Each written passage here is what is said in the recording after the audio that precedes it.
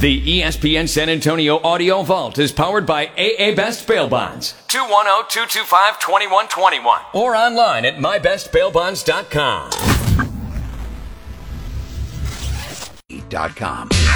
Live, local, loud. KZDC, San Antonio Sports Star. ESPN, AM 1250 and 94.5 FM. Joe Reinagle, Jason Minix, The Blitz. It is The Blitz here on San Antonio Sports Star, ESPN AM 1250, 94.5 FM. I'm Jason Minix. He is Joe Reinagle. Hello, Jason Minix. Good afternoon. Are you having a good afternoon over there? I'm having a great day. Are you sure you're having a good afternoon over there, Joe Reinagle? You know, technology always seems to get me, and I tell you what, I've had two engineers here at the radio station working on my computer for about the last hour. Finally, we got in. It's working back there in the office. I bring it in here in the studio, and now I can't connect to the Wi-Fi. You know, Carl Schoening is producing today in place of James Pledger. The question is, who's going to call grumpy-ass Greg Shelton? He's right there. Look. Oh, no, he's looking through the window like, you know, we're at the zoo. Come on in, Greg. Come on in, Greg. We're live on the air, so be careful, my friend. You can't use the engineering words that you use in the office. You've got to speak a different language, but Joe can't get onto the Wi-Fi. I've got nothing but good things to say about Greg Shelton today. Well, that's not true. That's not what you were saying earlier. No, I did. I said I had two engineers working on my computer for about the last hour. Right? And they did a great job, except when I get in here, it says I can't. Now, is it Alpha Mobile One or is it Alpha Media Devices? When you were left your own devices to try to figure this out, Alpha Mobile One. It was there. Now, don't give out the password on the air, Joe. Okay, I won't. And it's one of those weird, stupid passwords that Greg Shelton comes up with. And I've got to admit, now, I am not far away. I am not far away from this moment, and this is live radio, but this is what you have to do. This is great, right? When the show starts at 4, there's internet issues within our building to begin with, right? This one here? Yeah. Oh. There are. It's the other one. Yeah, that's what it is, right? Okay. So the comical part is you got grumpy ass Greg Shelton in there trying to figure stuff out, and then Jag shows up, and Jag and Joe Reinagle speak Android. Greg Shelton does not speak Android. He uses all the words that you can't say on radio with somebody that has an Android, but then somehow it got figured out. But as I'm sitting in the office and we're Joe and I are trying to prep and do all the stuff that we need to do, blah, blah, blah, right? You know, these guys, you know, like, God dang, where's my readers? And they're sharing readers, and then Jag walks off with Joe's readers, and Joe can't see anything, and then we got to get Jag to come back because he's got the readers, but he's left them on somebody else's desk. And then Greg Shelton can't find his readers, and then he realizes they're hanging off of his chest because he's got one of those clips that he saw on Shark Tank. And he's like, I need those. And then he can't find them, and they're on his chest because he forgets he wears a magnet around in the middle of his boobs. I mean, it's just comical what we've done the last couple of hours in preparing for this, as Rob likes to call it, restaurant quality radio. Dude, I'm in. I am in. I'm secure. I'm connected. I'm ready to roll. Let's do this. You think the listeners give us an hour so we could go prep and then come back? No. Okay. No, because that means we'd have to work till 8. Okay, no, we don't want to do that. We don't want to do that. You know, it's funny that you say that about Shelton, Jason, because I will never forget this, man. This was many moons ago. I'm talking on the phone. I'm driving my car, and I'm going down there, and I call somebody at my office, and I say, you know what? I left my phone at the office. I got to turn around and come back. And there was silence on the other end, right? I said, I hate it when I do that. And they said, well, Joe, what are you talking to me on? And that's when you feel like, remember that cartoon Jackass that comes on? That's what I turned into right there. So I've done that before, and it's nuts. So you thought you left your phone. And I'm talking on it. And you're talking on it. I was about to ask if you had a car phone like the 90s. Well, no. But, I mean, this was like, I think it was I had a BlackBerry back in the day. Oh. Right? I love that thing, by the way. I wish they'd bring those back. But yeah, and I'm talking on it. You're the only one. You know, you and Shefty. I left it. I left my phone, and the silence. I'll never forget the silence. It's like, well, wait a minute. Is this a prank or what? What's happening? You realize what we're dealing with over here? Yeah. Now, I could understand that if it happened today, because Joe carries 2 phones. He's one of thems. I do. He carries 2 phones.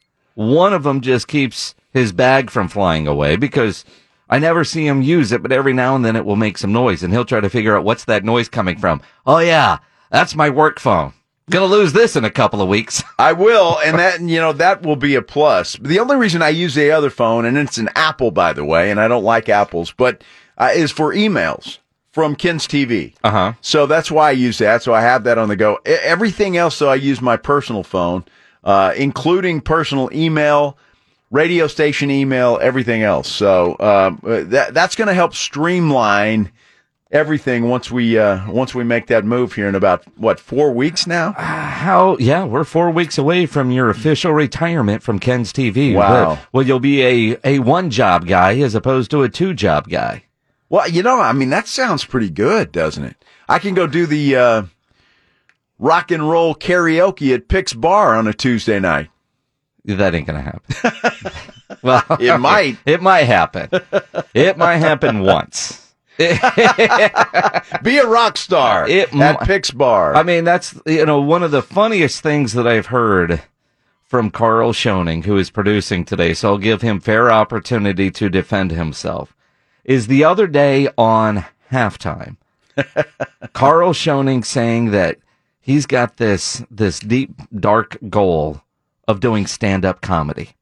And I know Carl, I don't know Carl well, but I know Carl well enough. Right. But we work different schedules typically, and, but he's come out and, at some of our events, had some beers with him. I'm getting to know him. And, stand-up comedy is nothing that I would say, yeah, I could see Carl doing that. It's very maddening, and I only had that ambition when I was 23. I started at Type 5, and I could only get about 3 minutes into it, and then I had other friends in comedy, and I realized that 3 minutes that took me forever to get 3 minutes of is pointless in 2 weeks in stand-up comedy time. You got to come up with new material, so it's a very dark world, stand-up comics. You got to think about anything that's funny and hope it works. But you also said your comedy is at a level where you could only do it somewhere where nobody knows the Schoening name. Yes, I don't want to go out there and talk about some of the stuff that I've come up with, because if it's on social media, I might not get hired by various colleges that already employ me to do their play-by-play. I'd rather keep it PG for the kids. Yeah, there's something interesting about that. Now, I've got a friend, he does radio up in Waco. His name is Paul Catalina. And Paul does stand-up comedy. And I would never have thought Paul would do stand-up comedy. And then I saw some of his stuff. Dude is good. I mean, you never know with people. Well, that's why I think Carl would be good, because Carl's got that demeanor where, he's going to come out on stage. They're going to introduce him. Hey, Carl Schoening, come on out. And then all of a sudden you're looking at Carl and you go, there's no way this guy is funny. Right? And I don't mean that in a bad way, do. Carl. Wow. No, I don't. Yeah, you do. No, Carl looks more like a serious guy, right? I mean, he's a serious guy. And, when I think of a comedian, some of them are kind of goofy looking. You know what? Carl's more of a serious guy. And he's, and so then, but he would start talking and Carl would be funny. I can see that. See, the opening line to my comedy would have been, should I be offended that I'm not invited to do cocaine at parties? I'm never invited to the room upstairs. See? And it only really hits if people laugh. You need at least a few people to laugh. When I went to Letterman years ago, I was there on a Monday for Thursday's recording. Letterman would knock out all 5 in one day and, have something to make it sound like a current event. And they said, you are the reason he is funny. Laugh at his jokes. Yeah. So they trained us to laugh. And, that's what I learned. If nobody laughs at your jokes, then you're really not going to gain any momentum. So wait a minute. Really, what we just heard here, Joe? Yeah, I'm glad I didn't go into it. Is if Carl's at your party, invite him to the fun room. Right. I mean, if you're going to let him come to the party, let him go upstairs. No, but I can see that. I mean, because, again, Carl looks like a serious guy. And so he tricks people. He's not. He's a lot of fun. I've heard him on the radio. I don't know Carl well. I know his father, Bill, very well. But, Carl I don't know as well, but you look at Carl and you think he's a serious guy. So I could see him not getting an invite to the fun room at a party. That's all. See, here's the thing, though. Because I know his dad, I figure the apple doesn't fall far from the tree, and you figure he would not only be in the fun room, but he'd be in the fun room with a guitar, writing lines while doing lines. I mean, there would be something to that. Now, Bill would be invited to the fun room. Yes, he would. Right? I mean, yes. Bill would. Are you kidding? He's leading the charge upstairs. You can't turn down that mustache. You No, know, you exactly. bring it to the room. I mean, that's the whole deal. I'm waiting for Bill to text me now. Voice of the San Antonio Spurs, obviously, if you don't know, and everybody knows Bill Schoening and knows who he is, but Dude, he's the best of the best in the business. I'm going to tell a very recent Bill Schoening story. Okay. The other day, just randomly, we were texting back and forth, just kind of random out of the blue stuff. And I thought he had heard our segment the other day after Mr. Franklin had passed away about voices of teams and what they mean. Because the next morning I get a text from Bill, and I hadn't heard from him in a while. And we're just going back and forth, very generic stuff. And then he sends me a clip of a song he did about, I don't know what basketball team from like Istanbul or whatever, but it's how he figured how he was going to learn all their names. So he put it to a reggae song. And you talk about an earworm. That was in my head for 2 days. I don't know how he does it. I don't either. Because those names of some of the players now just roll off of his tongue. Mm-hmm. It's incredible. It's a talent. As a play-by-play guy, a lot of effort goes into how to properly pronounce a name. A lot of respect for Bill Schoening. He's the best in the business, in my opinion. And like when I'm doing high school games, you ask a coach, how do you say a name? And you maybe ask two coaches just to see if it's the same, because I can't tell you how many times I will phonetically write out what the coach tells me, and then I'll get a Facebook message or a tweet from the mom saying how much I've butchered it. Absolutely. That happens all the time. And what I love is about high school basketball now, right? So Jason Eggleston, the photographer that we have at Ken's, he'll go shoot some high school basketball games, and then sometimes he'll send me the roster, and it's just handwritten, right, that the coaches do or the scorers do, and they try to phonetically spell that thing. And most of the time, it's not right. Either it's not right or I'm not reading it right. One of the two. But I think we know which one. Yeah, probably I'm not reading it right. I'm a little bit better than Dan Cook was, but not much. I know when it comes to names. When I did Iguanas hockey, there were some names where, admittedly, we just made them up. I mean, you would talk to a guy. We had a Russian player that didn't speak any English. And I don't know, his name wasn't Smith, but it might as well been. He had no idea. No clue. The fans had no idea. Right. As long as it was sort of close, because you would have names that, come across as, I don't know, Shearhart, but it starts with a T and there's Z's in there and all that, and I have no idea. And the coach, Dale Henry or John Torchetti, who used to coach for the Iguanas, just named yesterday, the head coach interim, head coach of the Philadelphia Flyers, they would just make stuff up too, I think. Great guy. Yeah, or just give you a nickname. I don't know his name, it's this. And I said, well, I can't say that on the radio. I'll lose my job.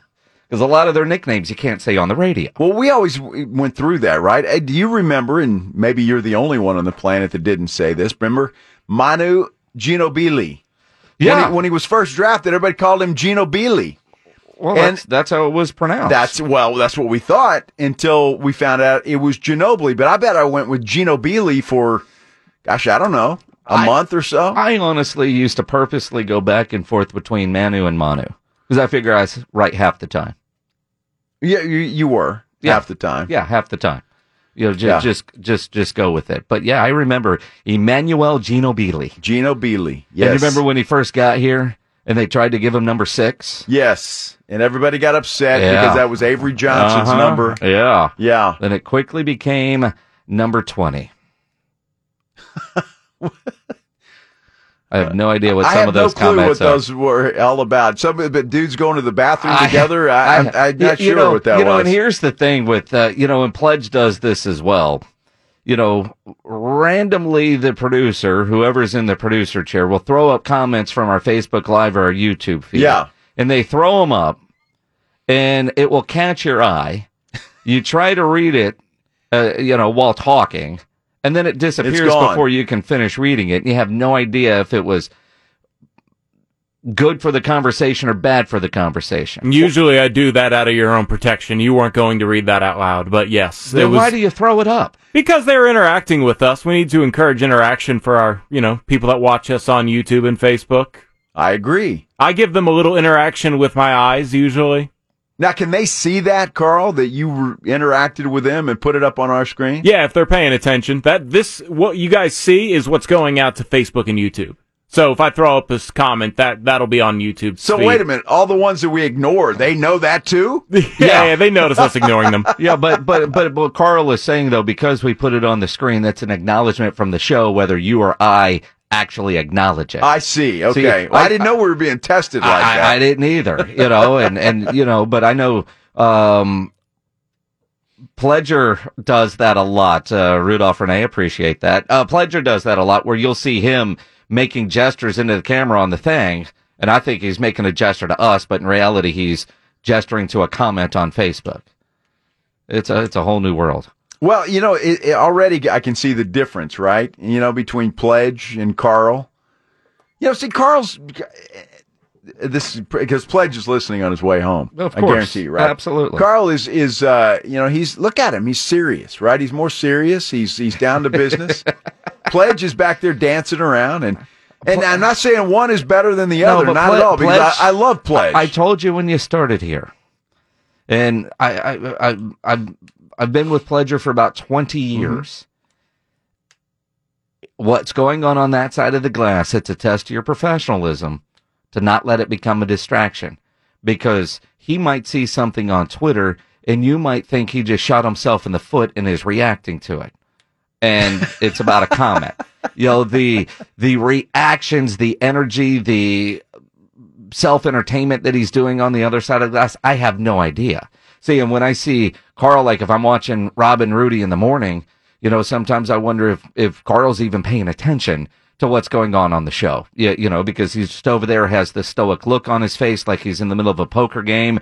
Rob and Rudy are laughing their ass off, and, Carl is just there. Professionalism. I try to smirk if it's really funny. Yeah, but, but it's to his stand-up comedy level funny that you have to hit. Now, this is a real test, right? Yes. I mean, if we say something and I look over and Carl's not laughing or smirking, then it probably wasn't funny. It wasn't funny. Okay, if he's laughing, drop the mic and go home, because you've got him to crack. See, you got him to crack a smile. That's what it is. And really, I'm not. Pledge is going to the Spurs game tonight. Oh, okay. And so they switched shifts. Okay. Which sucks, right? Especially for a guy like Carl, because tomorrow Carl's got to get back up at whatever time in the morning, and then Friday they're switching again. Oh, wow. Okay. So it's a roller coaster of early mornings or late at nights. Now for Pledge, it doesn't matter, because I think he only stops to plug in for about 3 hours a day, and he's always going. Carl seems to be the kind of guy that requires 12 hours of sleep a day and then 2 hours of meditation. So this is really screwing with his life.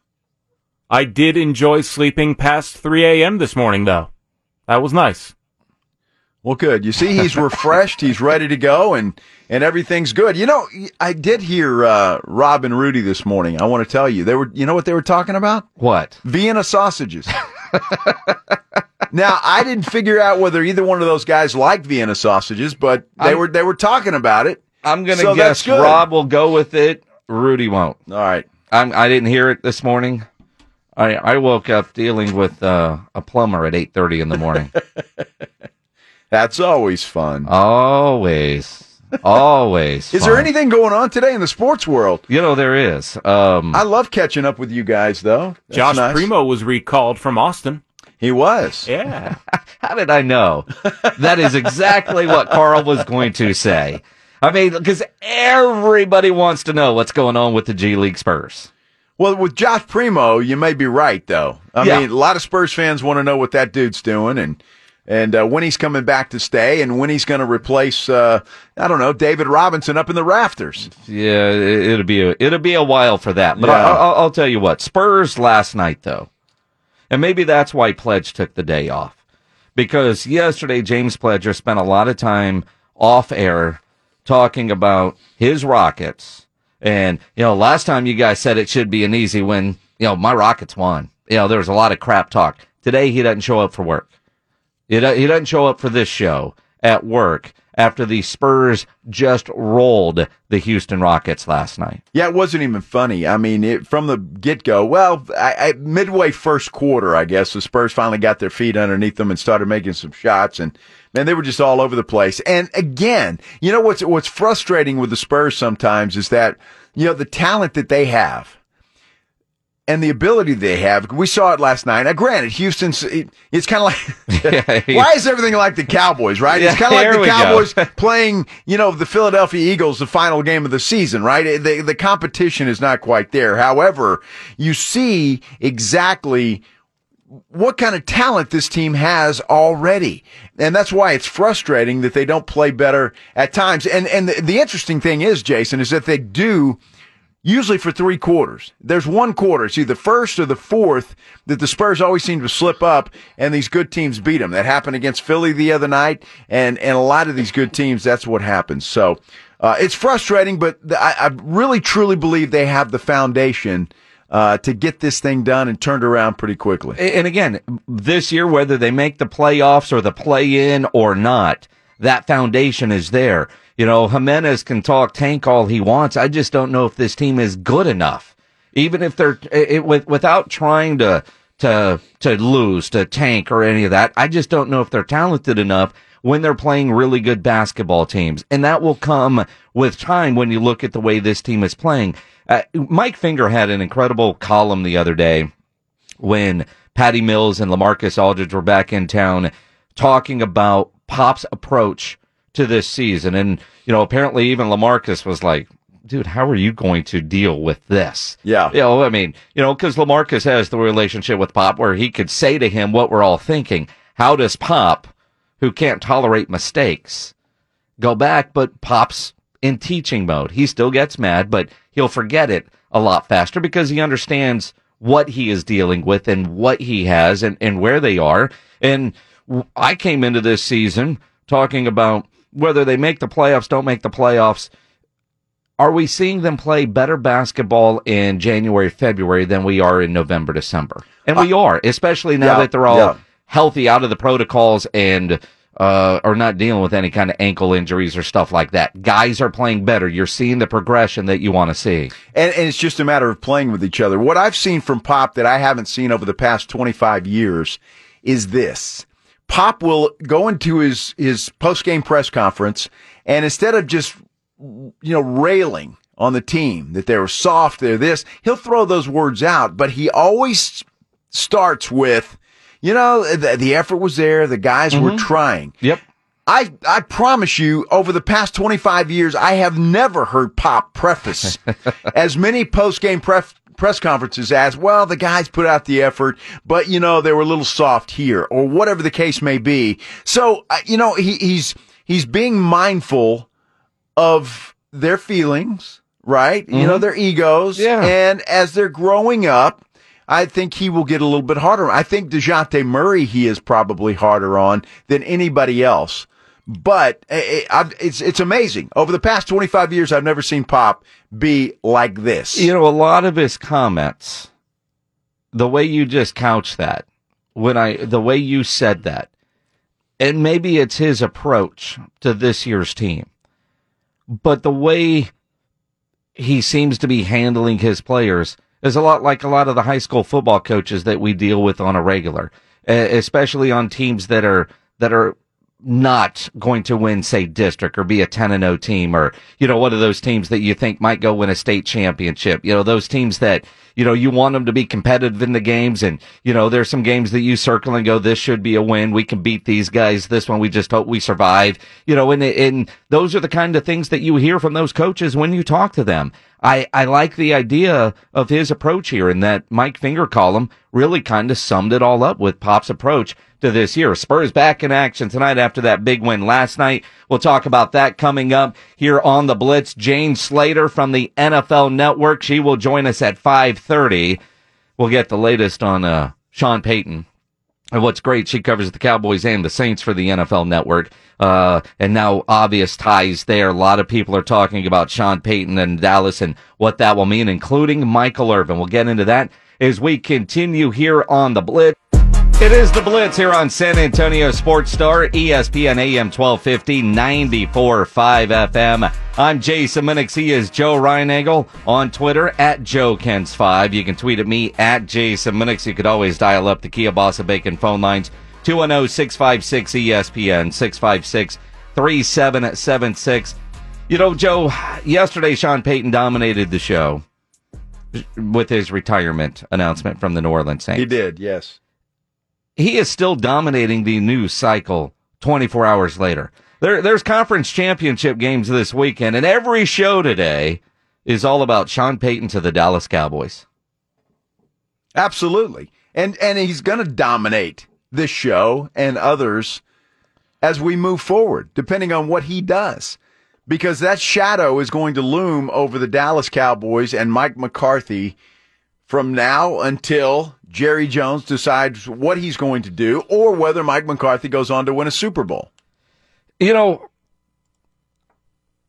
I'm very curious, and maybe because of what we heard yesterday from Mike Florio, that a deal was done in 2019. Like, done. Everything was worked out between Sean Payton and Jerry Jones, and the compensation coming back from the New Orleans Saints. And blame Anthony Davis and Mickey Loomis, but I'll blame Anthony Davis for that not happening. That if it's available now, would Jerry try to put it together right now? A guy that knows Jerry Jones very well, Michael Irvin. Man, I miss talking to Michael Irvin every week. Yeah. But he signed that exclusive deal. So, you know, we'll have him Super Bowl week, I can promise you. But he was on 105.3 The Fan up in Dallas.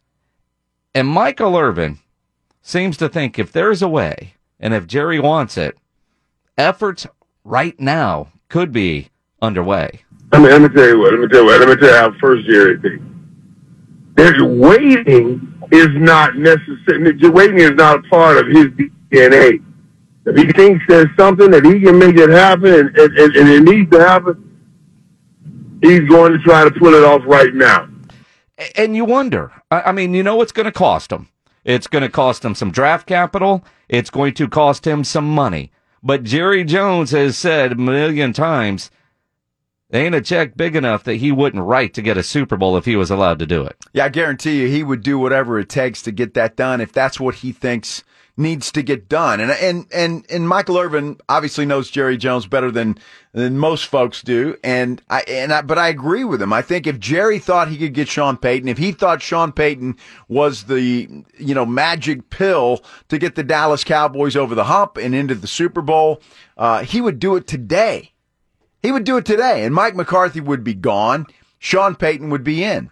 So why the hesitation? Well, we don't know that there is hesitation. Well, we don't. You're right. I just can't believe, and I don't believe Sean Payton when he said yesterday, I don't know what's next. All these network reports, I don't know what's next. I saw Chris Carter on this morning on NFL Network saying, yeah, I had signed a deal with HBO for a couple $1 million, had my press conference, says I'm going to spend time with my family. Right. I'm going to travel. You know damn well what's next. That leads to your decision to retire, to announce you're leaving. I read, in mysa.com about a local sportscaster that was going to retire to spend more time with his family. No damn well what was next. Who was that guy, and why did he say that? Because we know how that works, right? So many questions with Sean Payton. And we touched on them some yesterday, but when you digest it for 24 hours and read all the different comments and all that kind of stuff, Sean Payton's going to want roster control. Would Jerry give it up? That's the question. But I have to believe that was part of the negotiation in 2019. Exactly. It had to have been. So if Sean Payton was comfortable coming to the Dallas Cowboys in 2019, then he must have felt comfortable that he was going to have the say-so in the players that were on the field. So you would have to imagine he would have the say-so and the players that were on the field. But again, I don't know, and I'm going to say this again, I don't know what Jerry Jones has done wrong when it comes to that part of it. He's got some players on that field. He does. He's done his job. The players and the coaches now have to do theirs. So I'm not sure what Sean Payton could do better than Jerry Jones has done already, is what I'm trying to say. As far as the roster control and the players that are on there, and I certainly agree with that. Jerry Jones has put together, along with Stephen and Will McClay, but Jerry is the GM. He's the guy that signs off on everybody. Universally, this was believed to be a Super Bowl caliber roster back in August. Defense just had to play a little bit better. Offense was great. So what kind of difference would Sean Payton make? And that's the question. How much better would Sean Payton be over Mike McCarthy? Michael Irvin with a very interesting take there. Here's the difference that you have to understand, that I think puts Sean Payton above it all. Look at the success that Sean Payton has had without his best players. Without Michael Thomas, without Drew Brees, he still keeps them competitive. They beat the champs twice this year without his best players. That's what we're talking about. Without our best players, we lost every darn game. That's just the reality. We lost every darn game. I had a stuffed animal on the show as an emotional support dog. Are you joking? That's what I'm talking about. And you know what? He's right. He's right. Without the best players on the Cowboys, outside of beating Minnesota with Cooper Rush, they lost. When guys were out, they went into a bit of a tailspin. Mike McCarthy did not right the ship. And you know it. Michael Irvin knows it. Michael Irvin speaks it. Jerry Jones is going to listen to what Michael Irvin says. I mean, Jerry gets a lot of advice from a lot of different people, and he respects what Michael Irvin talks about. And their relationship, it's tight. And if you've ever been around those two in the same room, did you go to the media party this year in Oxnard? I did not, no. I mean, Michael shows up, and I mean, he and Jerry, it was you know, the love fest is there between those two, and Michael does have Jerry's ear. And so when I hear Michael Irvin say that, I think he's right. And Jerry's got to be thinking the same thing. But it kind of like Greg Zuerlein at the end when Jerry was like, look, we've looked at the available kickers. I don't know that there's one better than what we have now. And he might have thought that towards the end of the season, or when they got beaten, he didn't talk for a week, Jerry, that is there a coach available right now that's better than Mike McCarthy? Well, at the time, no. Today, yes. Well, perhaps. And that's an argument that we can have if you'd like to have that. That's fine. Look, Mike McCarthy lost badly to some teams when he had his full roster in place. True. So it doesn't have to be without the players. The difference, Jason, where I think Sean Payton, and I thought about this a lot because I asked you the question yesterday, what makes Sean Payton so much better than what the Cowboys have now? And I thought about it quite a bit. And the difference would be, whether it's Sean Payton or Joe Blow, whoever comes in, is to hold those players accountable. Mm-hmm. You cannot be the most penalized team in the NFL and get to a Super Bowl. It just, I mean, your odds of doing that. You're right. You can't do it. So discipline, holding the players accountable. You've got to be, and I'll go back to Greg Popovich. He used to yell at Tim Duncan as much as he'd yell at anybody. Sure. Right? And hold him accountable. Coaches like Sean Payton will do that. Coaches like Sean Payton will hold those players accountable and make sure that doesn't happen again. One of the things that's going to be interesting, if a change does not happen immediately, and when I say immediately, with off-season about to begin and player evaluations, if there's going to be a coaching change, I would imagine it happens before the Super Bowl. I wouldn't be surprised if Jerry dropped it on Super Bowl Sunday or Saturday wouldn't surprise me at all. Steal some headlines, right? And they've got some things that they would legally have to work out, including fire the coach, go through the sham of a interview process and Rooney Rule, all of that stuff, which is stupid. But it could happen. But like Todd Archer from ESPN tweeted out, next year, every time there's a bad play, it's going to be WWSD. What would Sean Payton do? Or WWJD, what is Jerry going to do, right? I mean, all that's going to be there. It's going to suck next year for Mike McCarthy because he's a dead man walking. It's Super Bowl or bust, which it probably was anyway. But again, you got to look at the landscape and how competitive and if there's improvements there. It's not really fair to Mike McCarthy. But as Michael Irvin told the boys at 105.3 The Fan, fair? Don't talk to me about fair. Dude, what did Tony Romo say? This is a meritocracy. That's what this is, buddy. And you're going out on the first round. All things are fair. All things. Stop talking about what's fair. Fair. I don't even live in the word fair. I live in the word just. I'm serious, man. Everybody wants what's fair. Everybody doesn't deserve what's fair. What's fair says I'm giving everybody a dime. All right, you get a dime, you get a dime, you get a dime. What if you did a dime worth of work and he did 2 cents worth of work? Why should I give him a dime? Does that mean I'm being fair or does that mean I'm being unfair? I want to be just. You get a dime. You get 2 damn cents, and that's what you get. 2 cents. That's what I'm saying. If you do your work, then you don't have to worry about fair. You're going to be treated just. Do your work. Don't get kicked out in the first round. You don't be talking about fair. You'll be saying, give me what's just. Give me what's mine. I live on just, not fair. All right. Now, I love Michael Irvin. He's not very passionate, though. I wish he had a little more passion. That would help. True. But what I love about Michael Irvin was, he's calling out Mike McCarthy there. But just 3 days ago, he called out Dak Prescott, Ezekiel Elliott, CeeDee Lamb. Those guys, it's not about being fair. They've got to produce. They do. They've got to produce. And I'm not just talking about the Dallas Cowboys, so everybody didn't think I'm a Cowboy hater. That comes to Aaron Rodgers, right? He's got to produce. And so it is up to the players, because if you're going to demand a $400 million contract, well, I'll tell you what, you better back it up.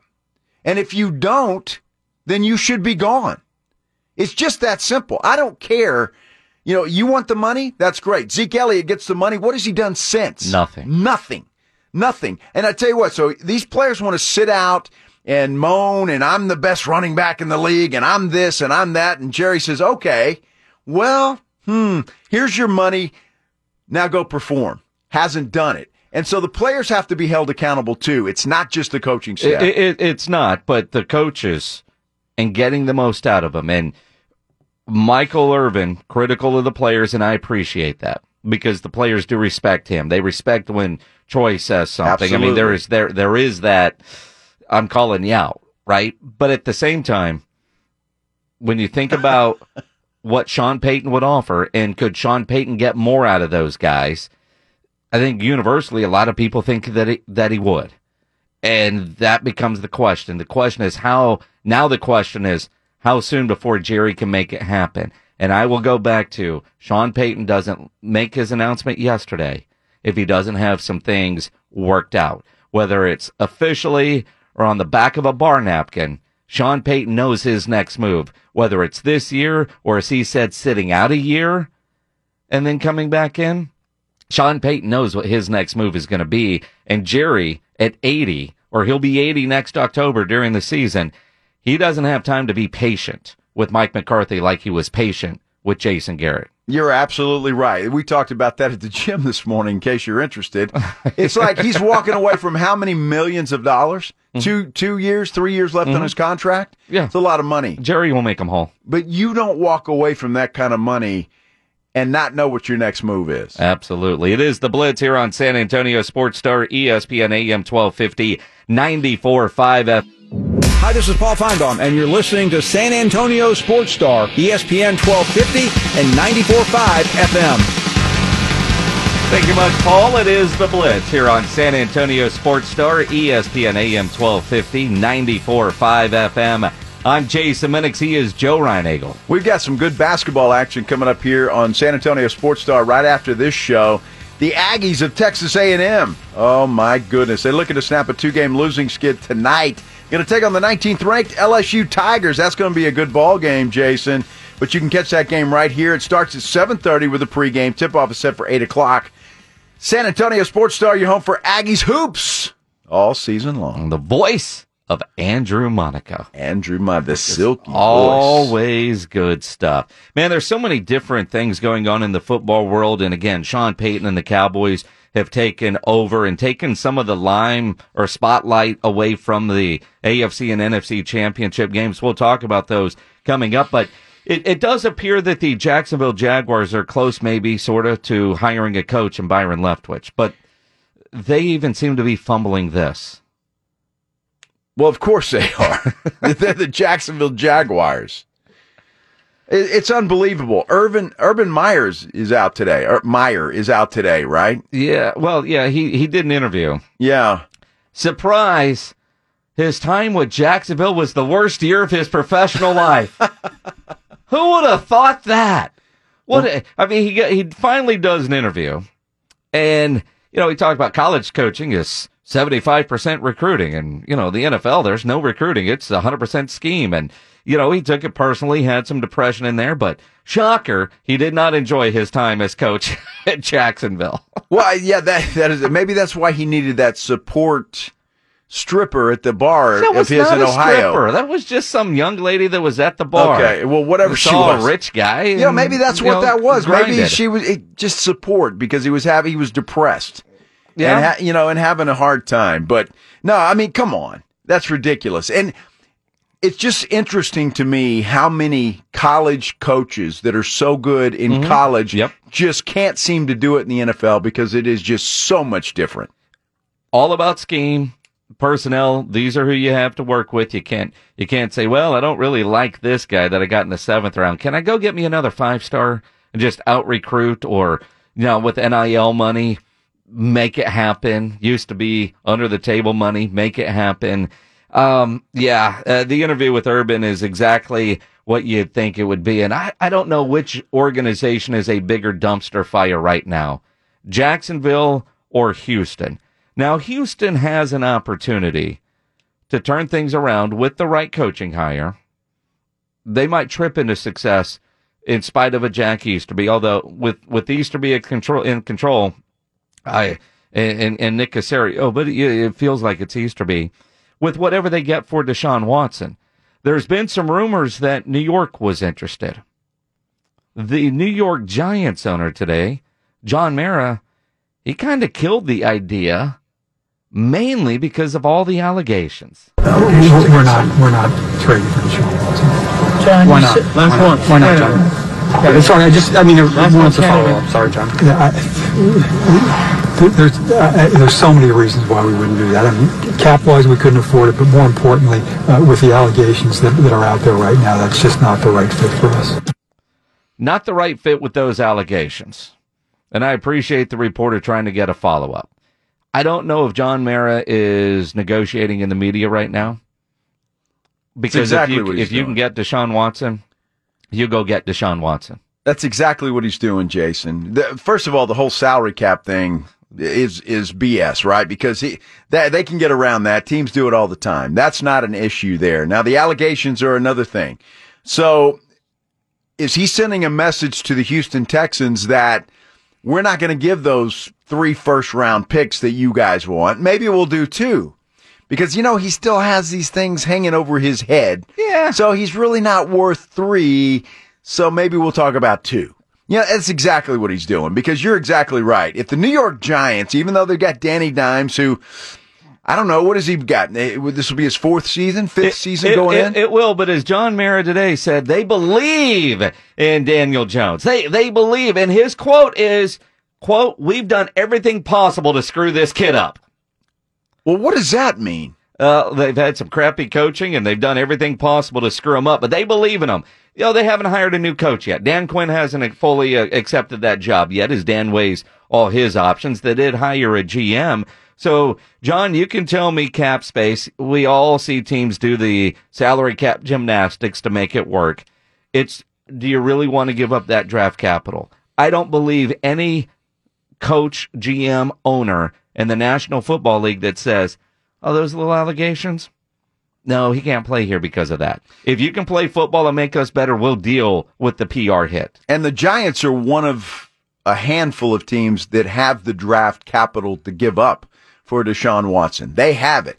So it just makes perfect sense. But, I'm reading today that Deshaun still would be interested in going to the Miami Dolphins, even without Brian Flores there, because that's a spot that, it's Miami, for goodness sake. I mean, is that masseuse capital of the world? It's I don't know. One of them. It might be, right? So maybe he wants to go there and do that. But, it's certainly a place full of Instagram models.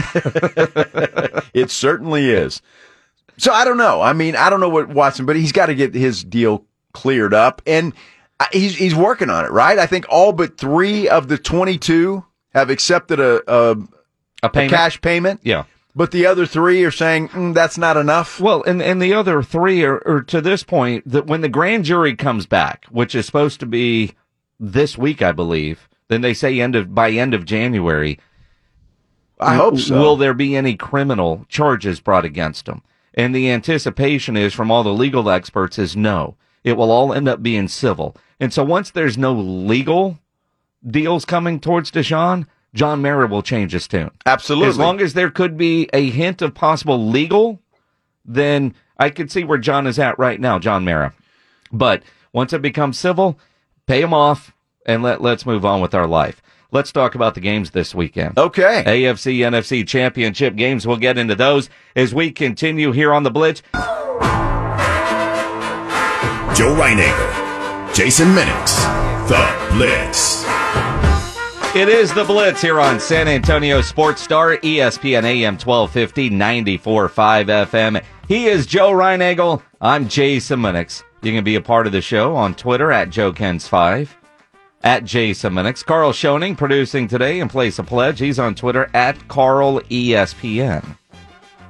It is great to be here this afternoon. It's Wednesday. We're halfway through. It's hump day. We're getting ready for a big Sunday in the NFL, Jason. And, I just hope it is just half as good as last weekend was. Hard to live up to what we saw last weekend. Unbelievable. It really is. And today was, I don't know what you call it, middle of the week, getting ready for conference championship games. But hump day. I spent a good portion of my morning on NFL Network because they were going to bring all the press conferences live, so, you're seeing Joe Burrow talk and Jamar Chase talking about how Les Miles told him he couldn't play receiver, wanted to make him a DB, all that kind of, but you're watching all the different teams that are playing this weekend holding their press conferences. Andrew Siciliano, they started early. He started the thing going, man, we got 6 hours coming up. And I'm like, good Lord, I missed Andrew. No Red Zone. I don't get 6 hours of Andrew. But, it was like, you realize that's where you are. But the interesting thing is, as they were weaving out of the press conferences, they weren't giving us more on the game. They were talking about Sean Payton and the Cowboys. Of course. And that's where they go. But you think about these games, and, one of the talking points, and Joe Burrow, was like, they were in an exciting game that came down to a kick, right? San Francisco. In a exciting isn't the right word, but a tight game that came down to the final play. And then you have Kansas City and what they did, and the Rams and how they won. And one of the narratives on the NFL Network, at least today, was, are the Rams and the Chiefs in for a letdown after the weeks that they had last week? And I'm thinking, well, wait a minute. Cincinnati, they were down 14, right? They rallied. They won the game on a last-second kick. San Francisco won.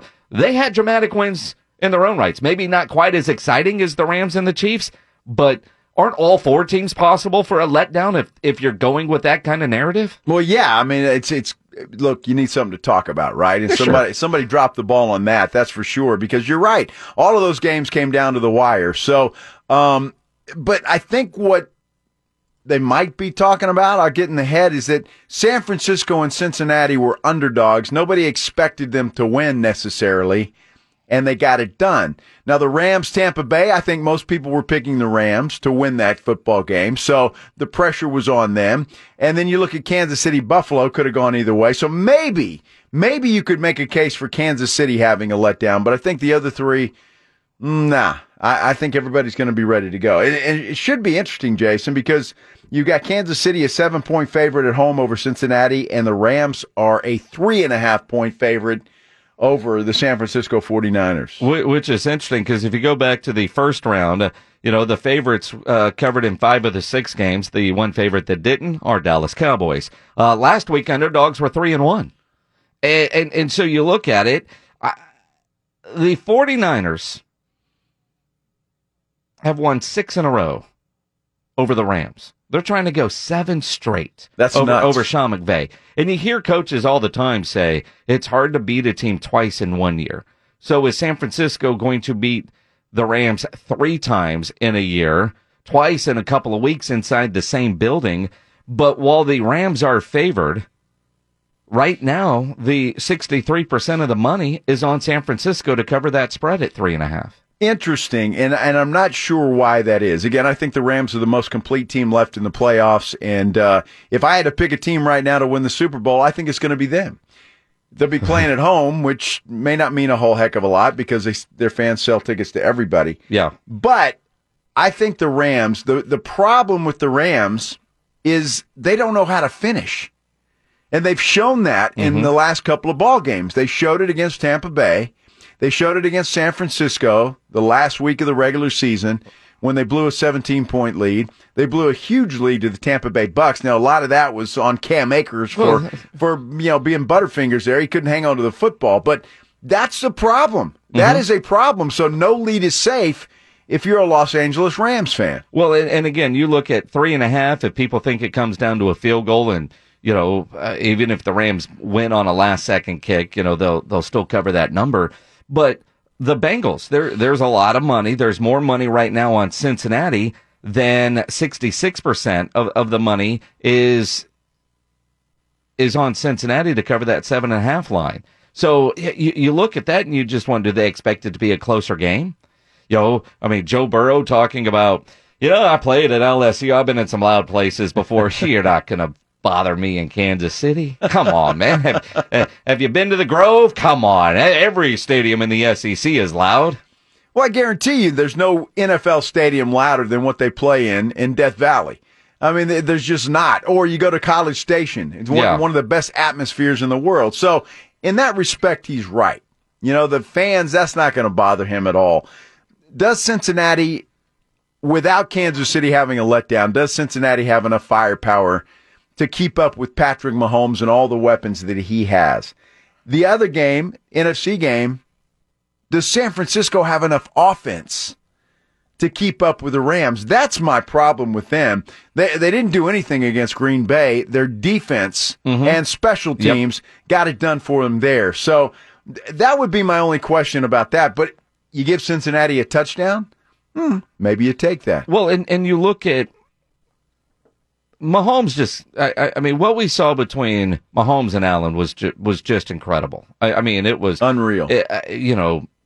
We've seen basketball games where two guys are just one end of the court, guys are going lights out. You hate to use a tennis analogy because that's an individual sport versus, a team sport, but that's what those quarterbacks look like. All right, my turn. This volley's going to last forever. Here we go. We're going back and forth. Never mind the other 10 guys on my team or the other 11 it was just incredible quarterback play, but Kansas City needed all of it to be able to get that win, to be playing this weekend. Cincinnati going against Tennessee. They were down, but Tennessee is such a physical, dominating defense. And I don't know that Kansas City is that, especially without Honey Badger in the middle. I think a lot of success that Gabriel Davis had with the Bills is because Honey Badger wasn't there. This dude catches 4 touchdowns in a playoff game, with Honey Badger not there. It's the playoffs. It's the AFC Championship game. You see these 3 fingers? How many of these 3 fingers do you see? Kind of thing. I can't imagine that a concussion keeps the Honey Badger out of this game. I would imagine he'll be on the field this Sunday. Boy, I tell you what's great about the playoffs, Jason, and you just go back in the history, is that there's always that one team that gets hot at the right time. Maybe that's the Cincinnati Bengals. Maybe it's the San Francisco 49ers.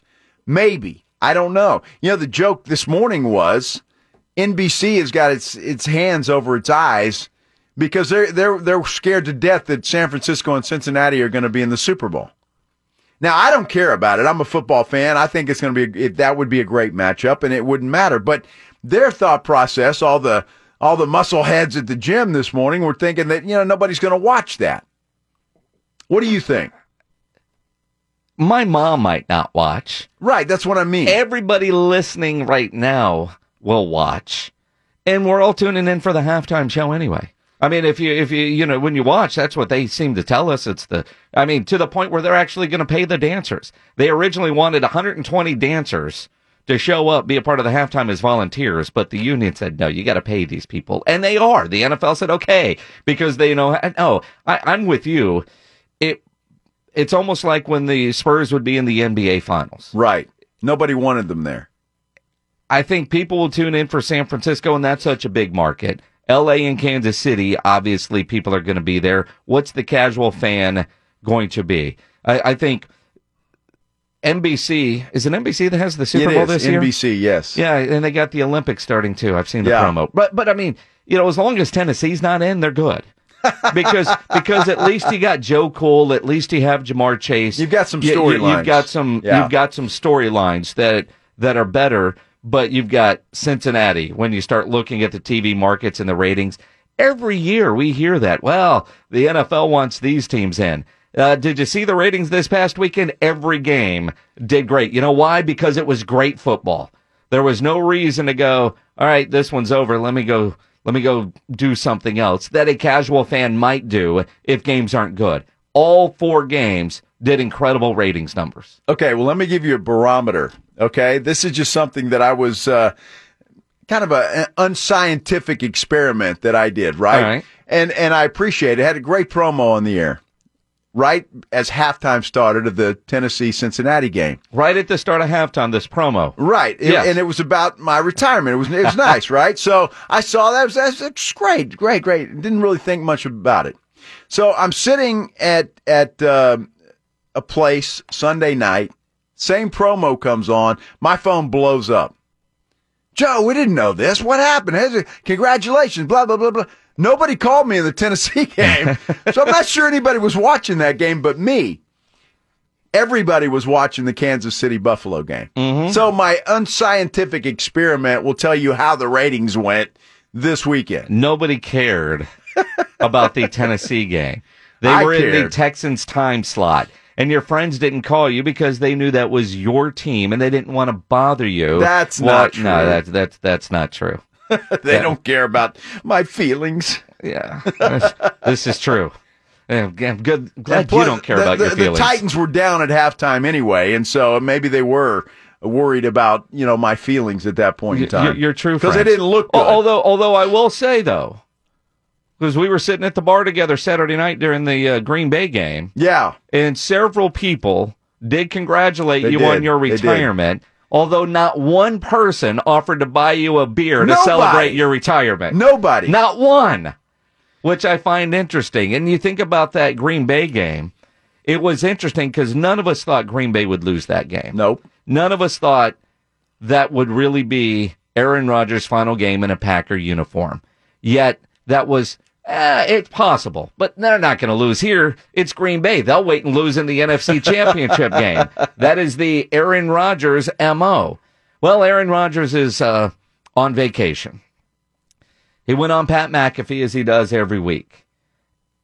And what I appreciate about this Aaron Rodgers interview versus all the other ones, Joe, is it's the most unselfish I've heard Aaron Rodgers in a year.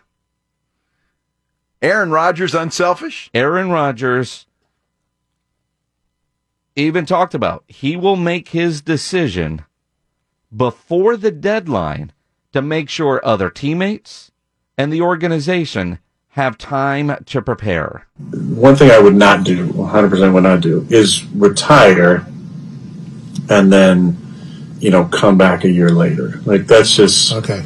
I don't have any desire to do that. That makes no sense. I feel like I'm at the place relationally with the Packers, in a really good place, especially with Brian and the way our friendship and trust has grown, where it would be a simple conversation and whatever comes out of conversation is moving forward. There's not going to be any weird, standoff, war of silence or anything. It's, Brian and I have had good conversations throughout the year, and when it comes time to make a decision, we'll have a conversation, and that'll be that. It won't be a long, drawn out process, and I think that's what's best for me, for him, for the organization, and for all the other decisions that need to be made. And retirement is on the table.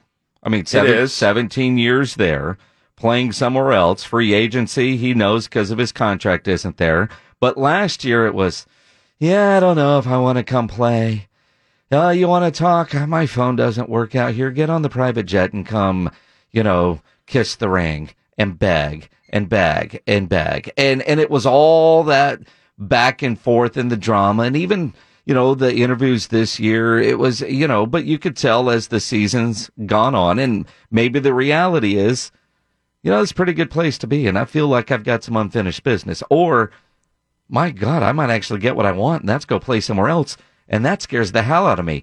Known hell versus unknown hell. Maybe, but I think a lot is going to depend on what the Packers do. What kind of team they have. I think Tom Brady's the same way. He's waiting to see what the Tampa Bay Bucks do. So, that's a lot. But Rodgers can't retire for a year and then come back. I mean, the guy's 37 years old. And he said that. That's the one thing that he knows he won't do. And outside of free agency, every possibility is on the table for him to give some deep thought to. I don't think there's any free agency is not. I don't think that's an option. But I think, but everything is definitely on the table.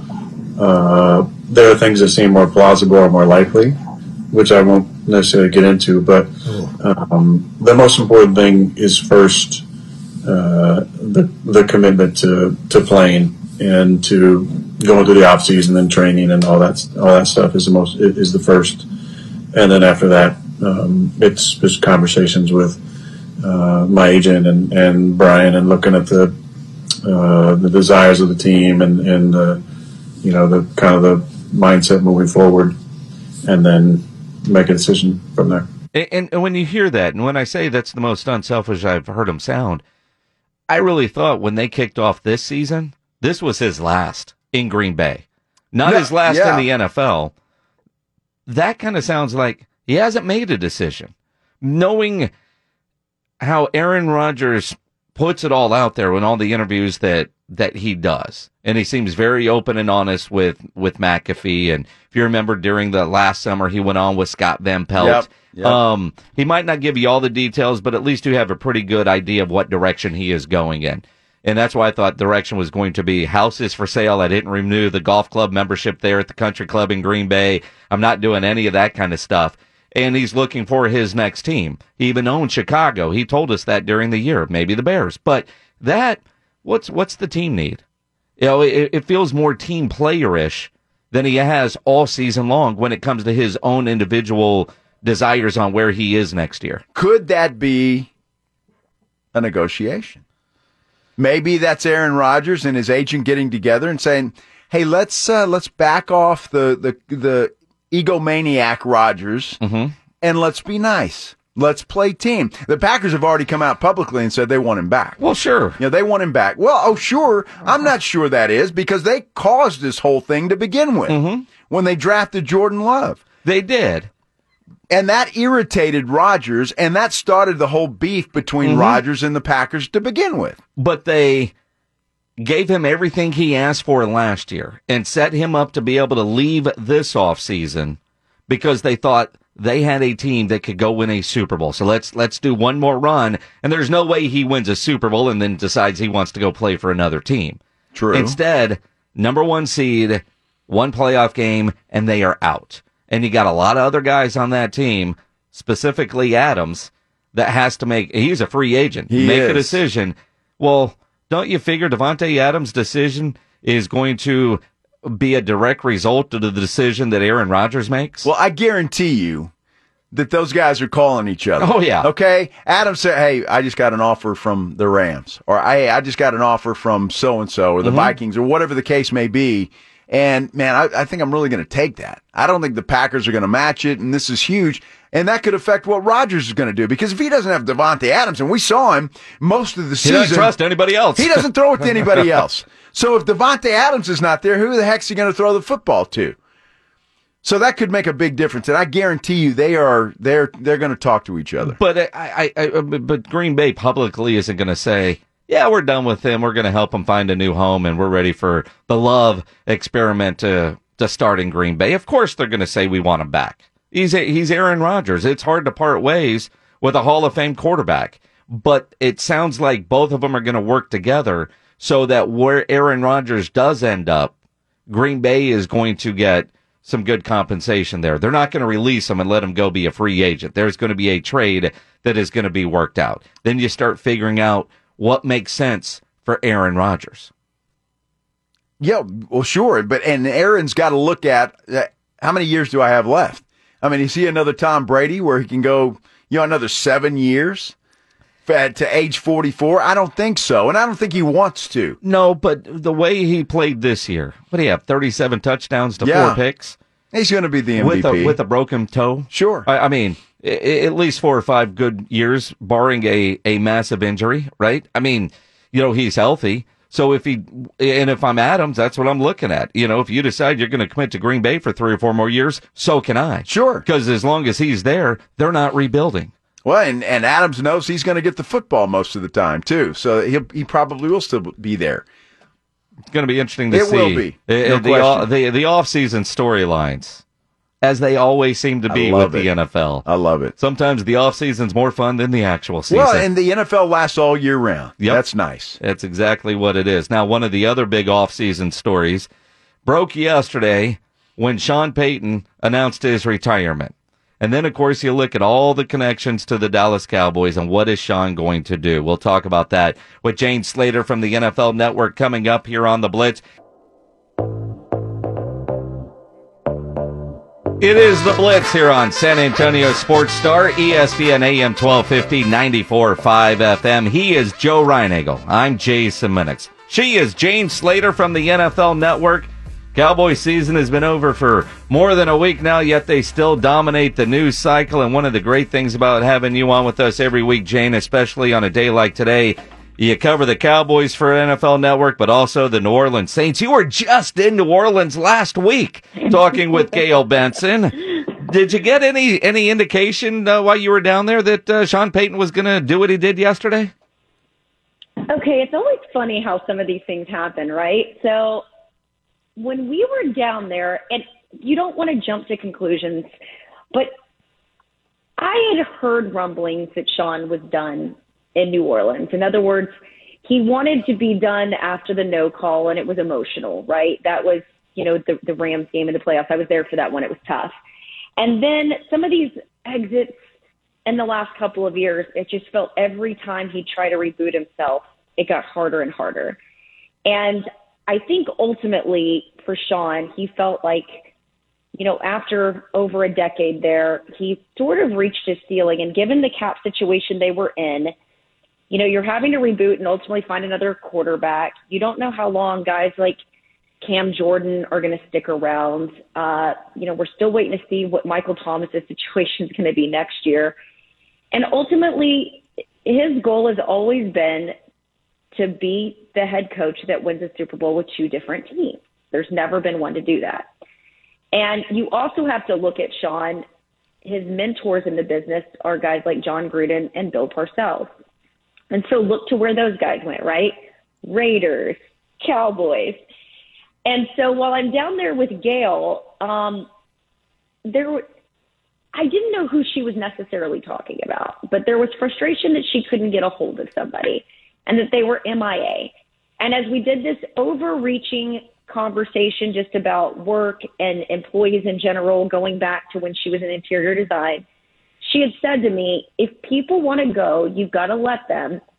so that you can allow the people who want to be in your life to be there. And I don't know if she was alluding to this situation or not, Jason, but it was just all very interesting to me. And then I learned that Sean and Gail had a conversation prior to my arrival there, and he was in Cabo taking a beat, and she wanted him to really think about this. And he had even said yesterday, she had said, come back for training camp. But we all know when you're a head coach in the league, you've got combine, you've got the draft. There's no taking a break after the season and coming back in training camp. And so his mind was pretty set. And I almost got the sense that she knew where his mind was going as well. And if I had to put money on it, Dennis Allen is the contingency plan. They feel really good about him. And the one thing that I've noticed about that organization is they've had a lot of stability and consistency over the years. Dennis Schlauch as the president, of course, Mickey Loomis as GM, Greg Benzel, her PR communications guy. So she's got a really great team around her. And, you know, as I said last week, this is no shrinking violet. This is not a person who's just listening to what others tell her. You know, she's got a pulse on a lot of these things. At least that was my takeaway. And so I think they all knew that the time was coming. I can tell you that the Pro Football Talk article that came out about the trade in Dallas, I was told that was 100% true. But the people around Mrs. Benson after Tom's death didn't necessarily want, with the Anthony Davis looking to make, you know, an exit out of New Orleans with the no call, they just felt like it was too much. And then ultimately Sean had a gentleman's agreement that he would sign this next contract / extension, and then they got it done in September of that year. And so my understanding, all of that was true. Now, are the Cowboys interested in doing a trade right now? I think that's the natural question. You know, it's almost like the girl that got away. She was getting ready to head to the altar, and then she decided to cancel the wedding. And as a guy, you're out there going, well, I'm kind of dating this girl I sort of like, but the one that got away ended her engagement. Is it fate? I reached out to people in the organization, and while Jerry is still very upset and more upset than he was after the Garrett loss to the Rams, which is what led to, you know, that trade talk back after that game, it's my understanding that Steven and company are ultimately going to talk Jerry off the ledge. Mike and his staff have another year. And I do think that with the exception of the Raiders and the Cowboys, Sean, he's jumping without a net. He legitimately does not have another job. I can tell you that. That is a fact. Okay. But I think he sort of needs a year away from the game, too. And if you look at a guy like John Gruden was able to sort of art of war this thing. You get a different perspective when you're scouting teams as part of the production crew, right? You're getting intimate knowledge of the plays, you're studying film, you're hyper-focused on a lot of these games. And if Sean was to cover the NFC, what better place for him to go than Fox? Fox has all the NFC games. And so Jay Glazer is his best friend over there. I just think it would be very interesting if one of those moves came to fruition. And Sean had sort of intimated in his press conference, you know, I think I'd do pretty good at that. But it's my understanding that no media group has necessarily offered him a deal. I'm sure some stuff's going to come up with Super Bowl and you'll see him on a couple of things. But I think that that's his path right now. And if you think about it, it does sort of allow Jerry to further evaluate where things are with Mike McCarthy, give this, you know, otherwise he's got, you know, he said us 29 coaches. Now, of course, a couple of those coaches, we've got some moving parts here in the offseason, but that's a lot of coaches that you're paying out for another year. So I think everybody's just going to sit tight. But if you're Mike McCarthy, that seat's never been hotter, and there's never been a push to win now. And how interesting that Sean was so frustrated that he wanted the Green Bay job and Mike McCarthy got it. He's a little Machiavellian at times. He won't say it publicly, but I would think that that's been in his crawl space for years. And so, you know, it makes for interesting off-season headlines, but I can just tell you I've done a lot of my due diligence this week while I'm working on this move. Still not in the house. But it doesn't sound like there's any movement on this thing just yet. Well, I find it interesting, and that, you've kind of looked at that Mike Florio book and that story and all of that, because we were talking earlier, Jane, about Jerry Jones. And Jerry Jones as well as anybody. I mean, he kind of likes to have some control over what's going on with the Dallas Cowboys. So Sean Payton would be a guy that would want that control. So obviously they had some kind of deal worked out there. Do you think, because Jerry wants that Super Bowl, obviously very badly, that he would give Payton the control that he wants? I think there are few coaches in the league that would get the autonomy that a Sean would seek, and that's Bill Belichick, and that's Sean Payton. For a little bit, it felt like they were deferring to Mike McCarthy. In other words, not giving injury reports and, sort of doing things the way Mike did. But I think he's been quick to do things his way again. In other words, well, hey, if what you do is better than what I do, all in. But if I don't think that you've got as much control as you say you do of this team, then my hands are back in. And I do think that they value his talent evaluation of players. I mean, this is the same coach that, has famously said to us, he stood on the table and banged his hands for Alvin Kamara. And that really worked out for them. This is the same guy that when he got on the plane, Jerry Jones had come up to him and asked him, do we have a quarterback right now? And Sean Payton said, yeah, he's in the building, Tony Romo. And I know that over the years, they've appreciated his insight and, have talked with him. There's some other things that I think could come out over the years, just to sort of this Sean Jerry thing that I don't want to step into right now, but I would just say that Jerry and Steven and that family respect Sean a lot. And one day it could very well happen if the Raiders don't beat him to it. I think that's another team that Sean would be very interested in. And that's another owner, I think, that would let Sean have the autonomy that he seeks. Jane Slater from the NFL Network joining us here on the Blitz. And Jane, as you say that, I just can't imagine that Jerry would lose out on a second chance at Sean Payton if Florio is accurate. And you're confirming it, that in 2019, everything was worked out. So we can all blame Anthony Davis for making his announcement when he did. That guy, is keeping Sean from being there. I can't imagine Jerry would let the Raiders beat him to the punch, no matter what it would ultimately cost him. But at the same time, how does Mike McCarthy coach next year, knowing that Sean Payton is waiting? I know you're a UT type like me, and I'm thinking, if I'm Sark, I'm not happy that Gary Patterson is in the building. It's like that guy's waiting to take the keys to my office and take my job. Listen, this wasn't exactly the best kept secret back then. It just hadn't been reported. That's why I was a little shocked when I saw it in Pro Football Focus, because it had to be someone that had very intimate knowledge of that situation, because there were a lot of details that I knew about that I was shocked that came to light in the story. But how do we, Jason Garrett coached through that next year, right? Because they ultimately weren't able to move on with Jason. What is Mike's other option right now? Is he going to quit? No.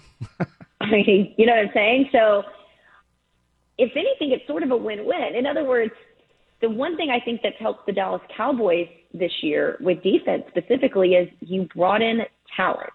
There was competition. I think Jerry and Steven like this because it's hyper motivating for your head football coach.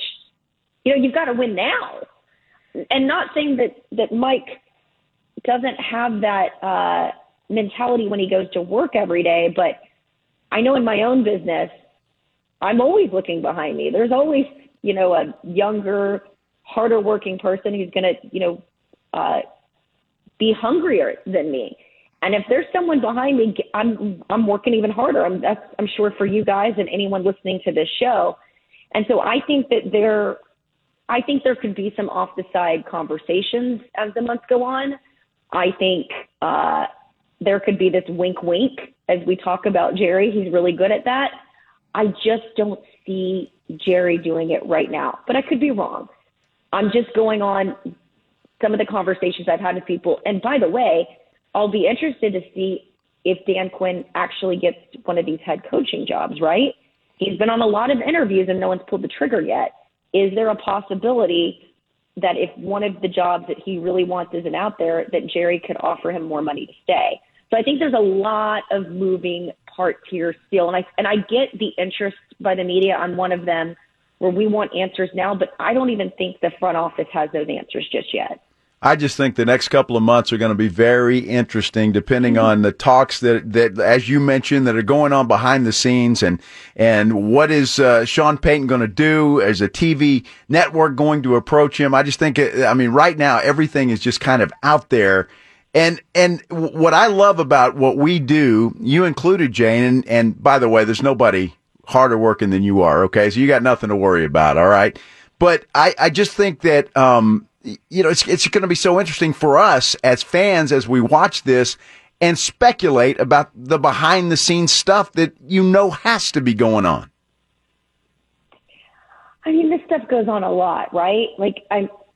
What were the conversations that were had with Chicago and Seattle that ultimately fell through, or Chicago and Russell's agent, even though it's, you technically can't really have those conversations. We do know that Tom Brady was on his way to New Orleans. That was fact. That was happening. And then Drew Brees decided to stay an extra year. And so all these little things, they don't always get reported, but there's always these conversations I found covering the league the last 6 years that when I was working local or, in radio, you weren't exactly privy to. But these things are constantly going on. And if you don't think at Combine there's going to be more of that chatter in the next couple of weeks after Super Bowl, there's going to be all sorts of chatter. But I do feel like the Cowboys feel like that maybe 2 years isn't enough to really gauge a guy. I mean, we can all agree that the first year, anything that could go wrong did for Mike. Yep. But this year, I think what's been a hard pill for Jerry to swallow is the fact that you literally got outcoached. And you had a really good team with a lot of talent. And I think they asked themselves a few questions. One, could Sean Payton have done better with this offense? And more specifically, their very high-priced toy in Dak Prescott. And one of Jerry's biggest regrets over the years has been wasting Tony Romo's time, wasting his youth, wasting his talent. Jerry told you that. I mean, we heard that. I'm not telling you anything that he said to me off the side. I have to wonder if he's thinking that about Dak. But what stood out to me about Steven and Jerry after all of it was saying once again what they said about Jason and Mike Nolan and Jim Tomsula was we have the personnel. In other words, they feel like their player personnel department has done a great job of assembling the roster. Why aren't they finding somebody to do something with it? And as one person in the league told me, with teams dealing with the cap and how challenging that can be in, this modern era of football, the really only advantage that a lot of teams have these days is great coaches. I mean, Andy Reid is a great coach. And so I think that is what the Cowboys are sort of dealing with here. Now, I would tell you that, hiring a guy like Sean Payton certainly energizes your fan base 1,000, the same way that Mike, I think, energized them at first. But I think 2 seasons where you feel, disappointed or you've come up short, I think that's frustrating for people. But again, we're still talking about a 12-5 season for the Cowboys. I think that's what's maddening. And then I think the other question is, how good can this team be if Dan Quinn's not here next year? And so again, I think there's so many moving parts right now. And what I appreciate about Jerry is he might be emotional when he talks about, but he doesn't necessarily make an emotional decision. He does take a few weeks to do that. We've seen that. Every time my boss is telling me that I'm reporting on Black Monday, I'm like, that's fine, but we're not going to have a hiring. We're not going to have a firing or a hiring today. It's just not going to happen. I remember covering the Jason Garrett ordeal, and Jason Garrett's still walking around the facility with his binder, under his arm, as one person described it to me, doing exit interviews as if nothing was wrong. I care about the people on Mike McCarthy's staff. I've gotten to know a lot of them this year because we really couldn't last year with COVID. And, as we talk about coach firings, you have to think about their families and moving and all the things that come with it. So I don't wish that on them. And, I think that they don't wish that on Mike either, or the staff. And so I truly believe they're going to give him another year. But I think there's some people in the building that say even though he's getting another year, they don't have a lot of confidence that he's going to do much with it. It's going to be interesting to see how it all plays out, Jane. Well, I'm sure we'll have plenty to talk about when we visit next week and then when we're all in L.A. for the Super Bowl. Jane Slater from the NFL Network. Always appreciate the insight. And I can't wait to be moved in this house. This has been my day all day. Good luck with that. Jane Slater from the NFL Network. She's obviously on the network, a bunch of podcasts. Make sure you follow her on Twitter at Slater NFL. Don't get your paychecks in Bitcoin just yet. No. It might cost you. We'll get into that as we continue here on the Blitz. We've got the damn mic. San Antonio Sports Star, ESPN, AM 1250 and 94.5 FM. He is Joe Reinagle. I'm Jason Minix. It's the Blitz here on San Antonio Sports Star. Reinagle, you got any money in cryptocurrencies? I don't, Jason. I mean, a man of your age thinking about retiring from one job, I imagine, Well, crypto has just kind of come up, though, right? Mm-hmm. I mean, so, I'm still old school with a 401k and stocks and things like that, but I haven't gotten into the crypto. Because as an old guy, I guess, I'm a little bit leery about that stuff. I'm not quite there, but I'm there. But I'm leery. I want to take a couple $1,000s, put it in Bitcoin, and see what happens. Although I realize with what those prices are right now, a couple $1,000s doesn't buy anything. Yeah, I right? think, wouldn't you want to put your $750,000 a year salary into that? Well, that's what OBJ did. Yeah. And when he signed with the Rams, $750,000, and he put out there on his social medias that he was doing it in Bitcoin, and then he did some sort of promotion with Cash App where you could drop your tag and he'd throw some Bitcoin your way. If you've been paying attention, those cryptocurrencies are down big. One is down like 8%. Another one is, Bitcoin is down 4% over the last 24 hours. And Action Network, Darren Ravel, he's tweeting that based on Monday's Bitcoin prices, assuming that Odell did convert a lump sum of $750,000 into Bitcoin when the deal was made in November, his salary today would be worth $401,500. And you want to know the kicker? He still has to pay taxes on $750,000 cash. Now, see, I don't understand how taxes work, but that's just not right. Right? I mean, that's just not right. The tax code doesn't... They go with dollars. What was that in dollars? Like a good old American dollars, that's how we're going to tax you.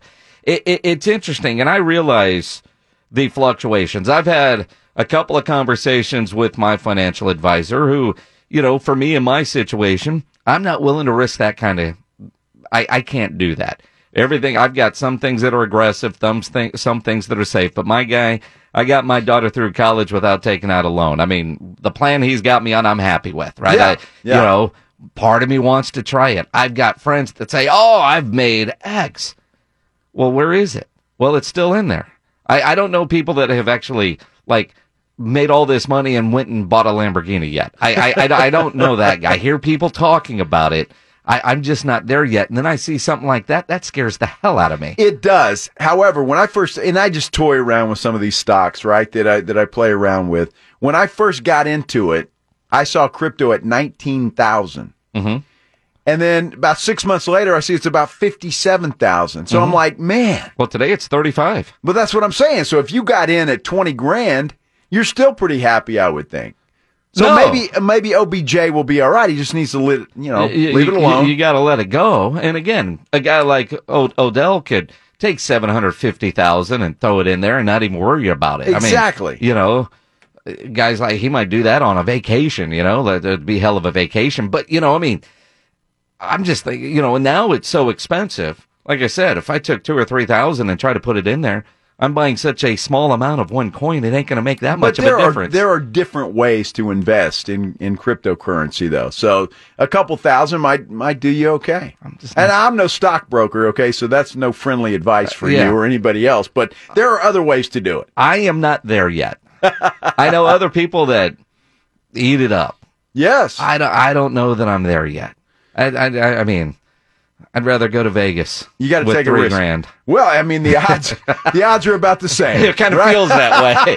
It kind of feels that way. How aggressive are you on the blackjack exactly table? Right. And who's the idiot on that side of you at the table? And what is he doing? And is he going to screw it up? I mean, it's insane. You see, Rudolph, you can buy small amounts. Yeah, there you go. Yeah. I mean, I know there's somebody out there that love it. Yeah. I just, like I said, the plan I've been on has been so good. Why would I try to mess with that? Well, because you have to. You're getting older, Jason, so you need to take some chances. Well, we'll see. Will Jerry take a chance on Sean Payton? Talk about crypto or cryptic. Yeah. The messaging that we're getting out of the Star is interesting. We'll get into that as we continue here on The Blitz. Joe Reinagle, Jason Minix, The Blitz. It is The Blitz here on San Antonio Sports Star, ESPN AM 1250, 94.5 FM. He is Joe Reinagle. I'm Jason Minix. Carl Schoening producing today and place a pledge. He's going to the Spurs game. We'll talk some Spurs coming up. Coming up February 1st. Is that the day? Are we still on that day? We're going to be on 103.3 FM. Yeah. And I've made jokes for years. When we were just started the radio station, we were just AM 1250. Then we added 94.5 FM. And I always made the joke, I sound taller on the FM. And maybe I'll sound even taller on 103.3 until, of course, you see photos of yourself with your new co-host. I didn't realize you were that tall, Reinagle. Well, am I that tall, or are you just that short? Yes. I think it's a little bit of both. I mean, it's one, but you don't have, like, we did a photo shoot. We did. I mean, I think the pictures on the website are still me and Rob, right? And, with photoshopping on the website, they'll chop our heads off and, we'll be even there. Make it look, yeah. But Rob is a big dude. He is right? a big dude. He's, big in every which way. Right. Right? And he's like 6'3". I'd never looked at you and thought, man, Joe is super tall. Well, I'm not. Yeah, you are. I mean, look, if you see these photos, I mean, it's like, Michael Jimenez reviewed the movie Twins. I mean, that's kind of how it feels. Like I said, I didn't realize you were that damn tall. Well, I'm 6'1". That's average, pretty much, right? I'm 5'7". That's average. That's not average. What is average? I don't know. What is average? Average height? Is it 5'8", 5'9"? So I thought it was 6 foot. No? Well, no, 6 foot's considered tall. See, and I say this, I have a niece who is tall. She was a basketball player. All right. And she wouldn't date a guy that was under 6 feet. Oh, wow. 5'11", she looks at the roster, you're out. Well, she didn't want to be taller than her date. Exactly. I got you. Exactly. Okay. And she would, I think her fiance is like 6'1", 6'2", but according to Carl on Google, 5'9" is your average. 5'9", okay. And so, but she would want a guy 6'3", 6'4", so she would feel small. Sure. And so, 6 feet, 5'11", forget it. 6 feet. I get that. Yeah, I just, as long as I've known you, I mean, everybody's taller than me, so that's nothing new. I just didn't realize you were that tall until I saw those photos. Yeah, I didn't realize it was that tall either, but, I kind of liked standing next to you because, I felt tall. Well, again, but I look at your brother who's like 6'5", he's tall, right? No, dude, you see him, he's tall, and I take a picture of you and your brother, and that looks like me and you in that picture. Well, I don't know what happened to me because I guess the milkman came by that day or something because I'm the shortest guy, right? Yeah, but you got all the looks. Well, that's true, too. Thanks, Jason. Good-looking milkman. That is true. It's very true. And when I referred to the muscle heads at the gym the other day, or earlier in the show, I was referring to my brother, by the way. Yeah. So, because he got all the height and the muscle. You got the hair and the muscle.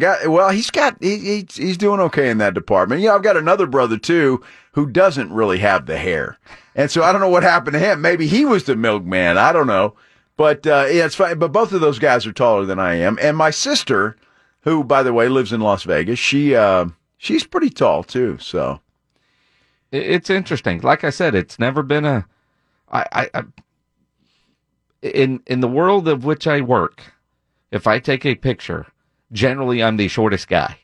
You know, you're around the Spurs players, you're around NFL players. I mean, there's a few NFL players that, you know, like Cole Beasley lies on the roster because I got a photo of me and Cole and we're eye to eye. There was one guy with the Texans one time that was 5'5". It's the only time I've ever taken a picture with an NFL player that I towered over. I used to love interviewing Patty Mills and Tony Parker because I could actually look those guys in the eye, right? Straight on. Yeah. Both of those guys. So that was good. But then you get a Tim Duncan or David Robinson or somebody like that where you're looking up and you make sure the interview's not too long because you get a crick in your neck. Yeah, and your arm starts to hurt if you're holding up that microphone. Now, I did an interview one time with Shaquille O'Neal where I was looking eye to eye with Shaq. Yeah. I was standing and he was sitting on a folding chair. And we were eye to eye. Well, that had to feel pretty good, though. I mean, to be eye to eye with that guy. Yeah, well, I mean, that was it. You know, we're sitting there, we're eye to eye. He's in a folding chair, although he moved his leg, kind of hit my leg, and damn near knocked me over. I would imagine so. I mean, he would knock anybody over. I didn't know that Shaquille O'Neal was a Cowboy fan. Shaquille O'Neal is a big-time Cowboy fan. I didn't know that. Because he is a great American, and like most great Americans, they are fans of America's team. So what are you saying? The rest of us are not? I'm just saying that a great American is a fan of America's team. And Shaquille O'Neal is one of those. And like every great fan of the Dallas Cowboys, you're a better general manager than Jerry Jones. You know exactly what the Cowboys need to fix the problems. And Shaquille O'Neal, on the big podcast with Shaq, offers up what Jerry needs to do to fix the Dallas Cowboys. I'm putting this out right now. Deion Sanders is the next head coach for the Cowboys. Jerry Jones, this message is from Shaquille O'Neal Incorporated. Deion Sanders for the next coach of the Cowboys. Why not? You want to get Dallas back rocking? Bring Deion to the fold. Deion will hold those players accountable.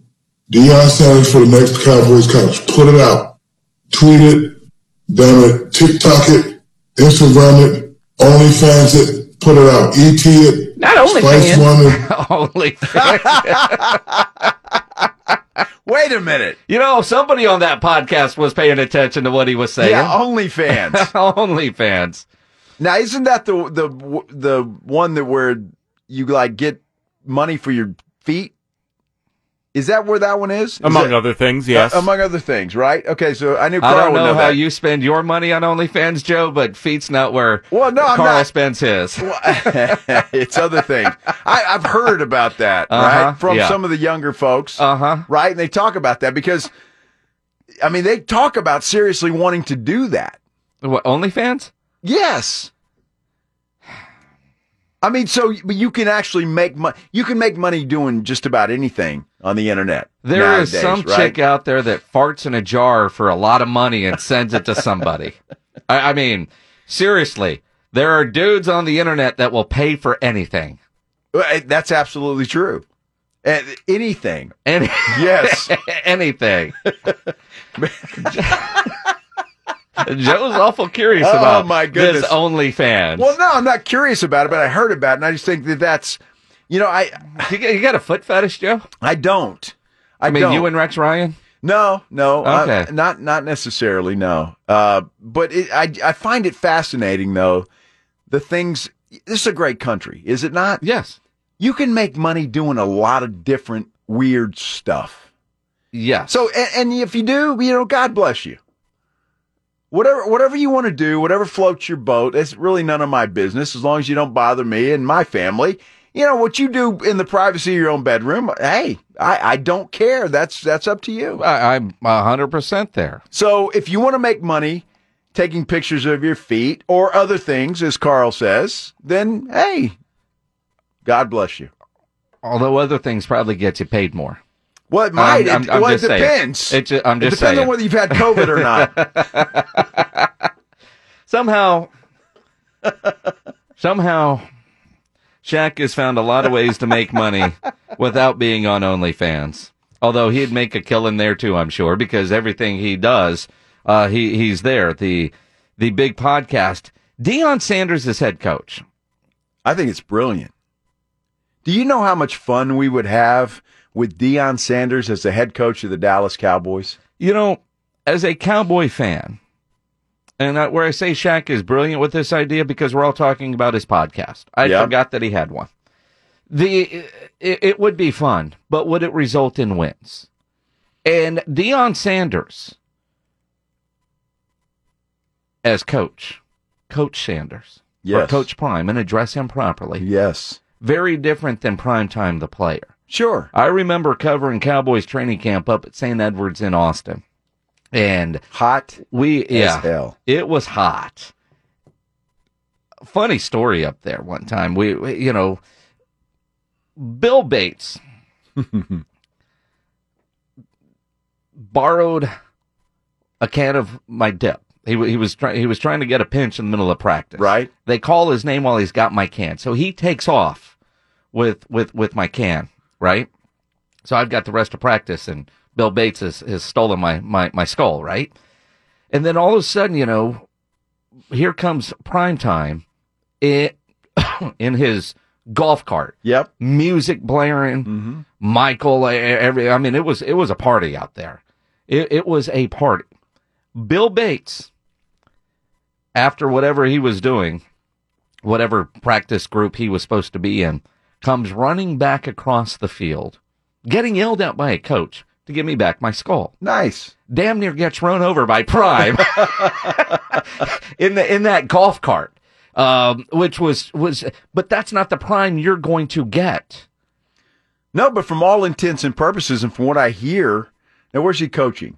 It's not South Florida. No, it's Jackson State or Jacksonville. Yeah. Is it Jacksonville State? Apparently, though, he's stealing some big recruits. Oh, he is, dude. At the All-American Bowl, man, there was a kid that, had Florida State and Ohio State, all these hats up there, and he's going to JSU. He's going to play for Prime. He had the biggest flip in the history of college recruiting, and NIL money has a lot to do with that, as does the idea of it doesn't matter where you play anymore, the pros are going to find you. And if you're playing for Prime, you're going to get noticed. You're going to get attention. And the HBCU is getting more and more national televised games, which is great for those programs. And we've seen plenty of great athletes come from those smaller schools and get there.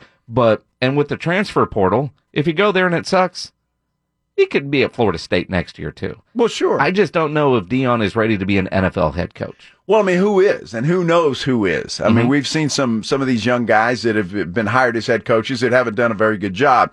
I just don't what I don't think is, can you imagine? We're talking about Sean Payton and Jerry Jones, agreeing on personnel decisions. Can you imagine Deion Sanders and Jerry Jones trying to get into agreement?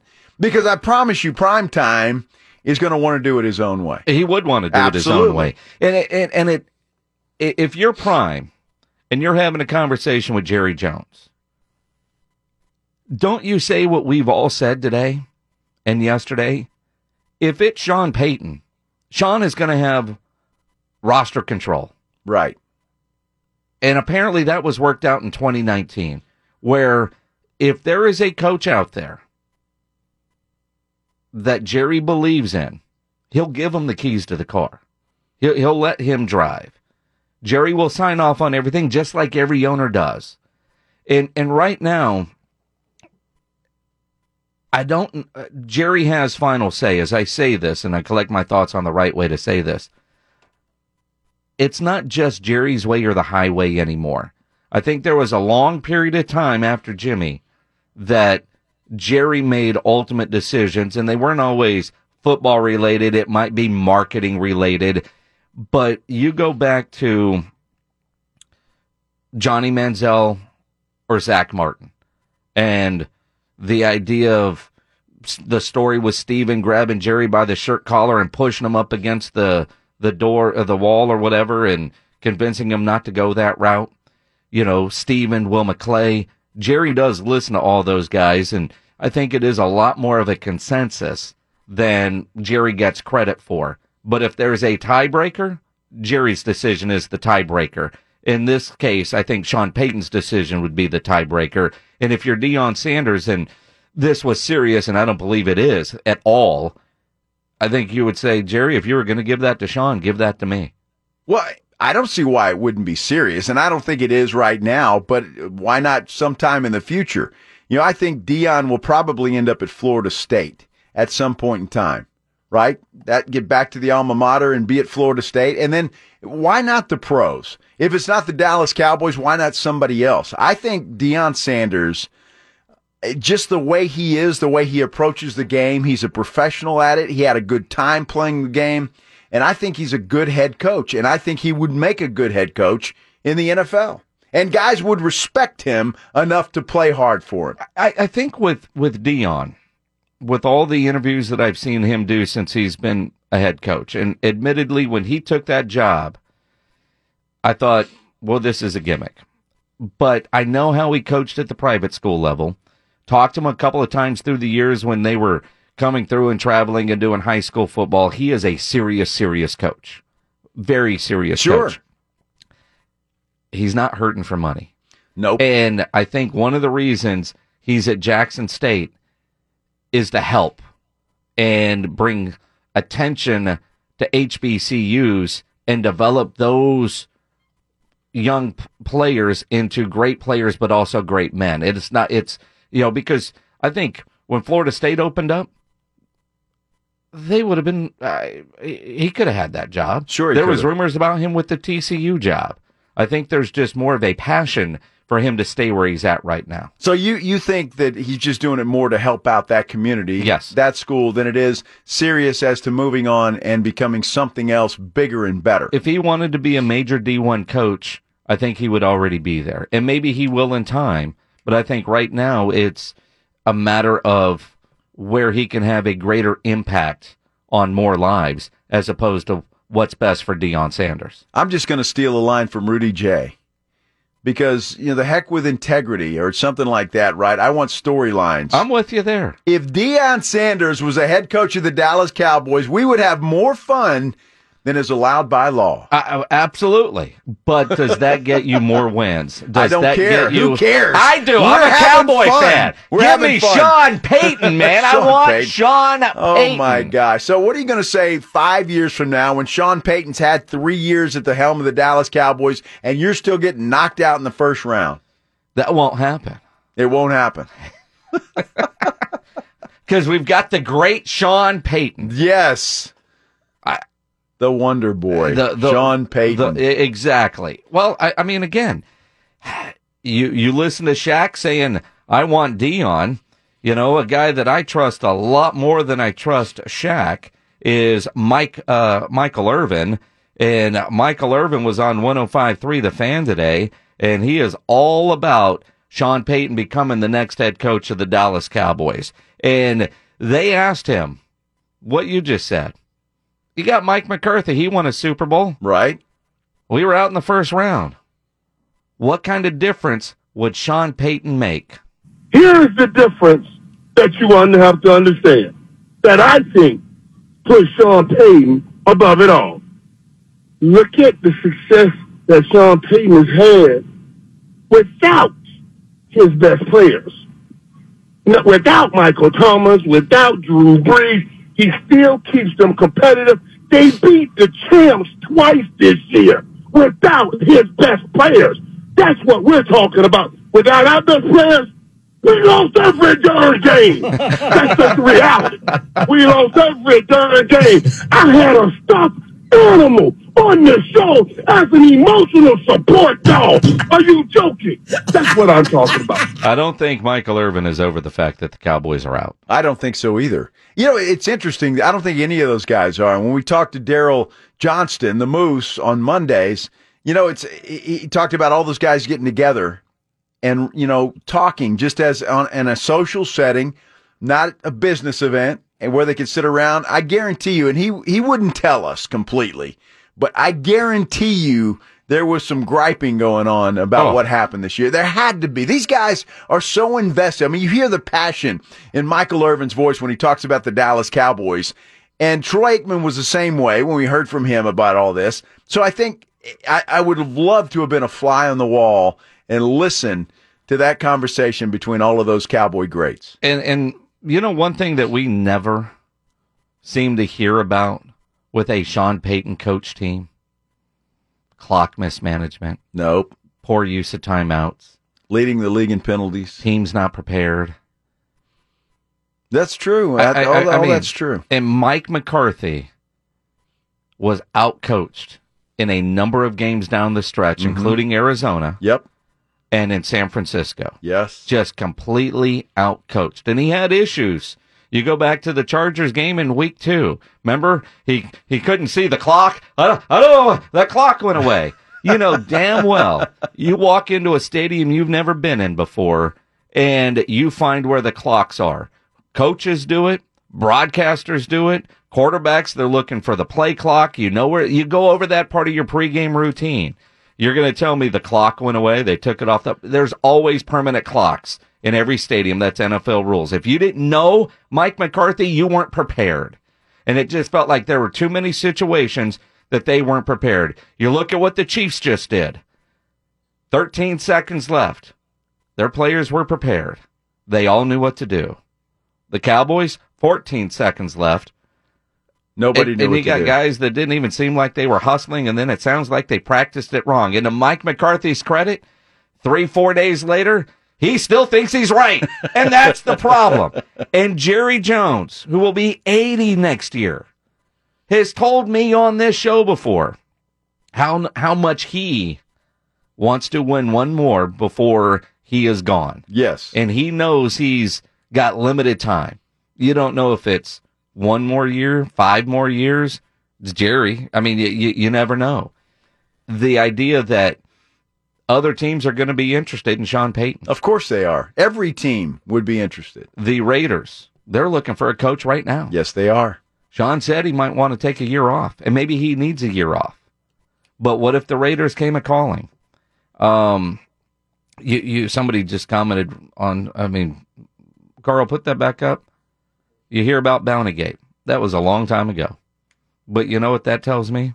That's a coach doing everything he can to win. So it doesn't matter, right? Well, if he becomes the Cowboys coach, okay. It won't matter. So it won't matter. It's like banging trash cans. Oh, my gosh. No. Look, But he paid the price for that. He paid the price for that. Okay. Yeah. Look, Sean Payton is Sean Payton. He's got a great reputation. But you know what? So did Mike McCarthy. All right? He did. So, again, I'm going to stick with this, and I'll say it really quick because I've said it before.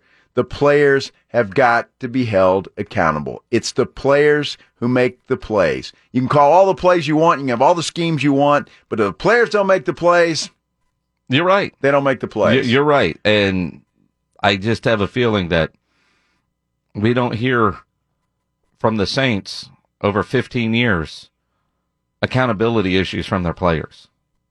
The Saints won 1 Super Bowl. They did. That's it. They did. Same as Mike McCarthy. And they've had some bad luck, just like the Cowboys. Dez caught it. That should have been a penalty. It's there. Yeah, the ref didn't do right. Should have been a penalty. Should have had another play. Should have done this. Hey, we should have prepared better. We should have played better. I'm tired of excuses from multi-million-dollar players. It's their fault. They need to perform on the field. 100% agree with that. 100% agree with trying to figure out ways to make more money. We already have an OnlyFans subscriber, Joe. Lisa Gillespie just texted me. OnlyFans idea for you and Joe. Make you a ton of money. Show off your pedicures. Lots of freaks like fresh toes. Hey. I'm always in for more money. I'm trying to think. Do the freaks like fresh toes or gnarly toes? Well, I don't know. I'm sure there's some that like gnarly, some that like So fresh. Carl can make some money too then. I'm kidding. I have been I've a never yoga seen his instructor. feet, and I hope that tradition that continues. I've been a yoga instructor in my past life, and my feet health care has been very important to me, actually. Wow. That does not surprise me at all. Not at all. I have not done too much since the pandemic, though. People like to talk to you after, and yeah, I roll the dice on going to sporting events and broadcasting. I have no idea what you're talking about. Well, COVID. The more times you roll the dice. You can't do COVID? You can't do yoga during COVID? I just preferred not to. That's kind of when I stopped doing it. I was probably teaching 4-6 times a week. You taught? Yeah. I'm certified yoga instructor. Wow, that's another thing I would not put Carl Schoening in. Now, do you do the lazy dog, or what do they call Downward that? dog. Downward dog. Yeah. I'm not bad. You know, I did, my favorite classes I ever did were with the Texas State football team when Everett Withers was there. See, I don't know that would have been my favorite class. It's if you fun had because said the Strutters, which is where I thought you were going. Well, it's fun because it's the only thing athletically I have on them while they're just suffering through the yoga class. I'm just kind of like, come on, it's easy, just breathe. I don't know if that's a bragging point. Getting to know Carl Schoening, ladies and gentlemen. I've learned a lot. You know, you tweeted, you saw what he sent in the group text about his dinner yesterday. Yes. Jackfruit barbecue. Y'all talking barbecue. I was like, hey, got some jackfruit for you. I didn't even know what jackfruit was. I didn't either. Yep. And not sure that I want to know. Yep. All right, Carl. You ever hurt yourself doing yoga? No. I did do some pretty intense yoga for a while there. Never hurt myself. I think I'd hurt myself if I was doing yoga. Yeah.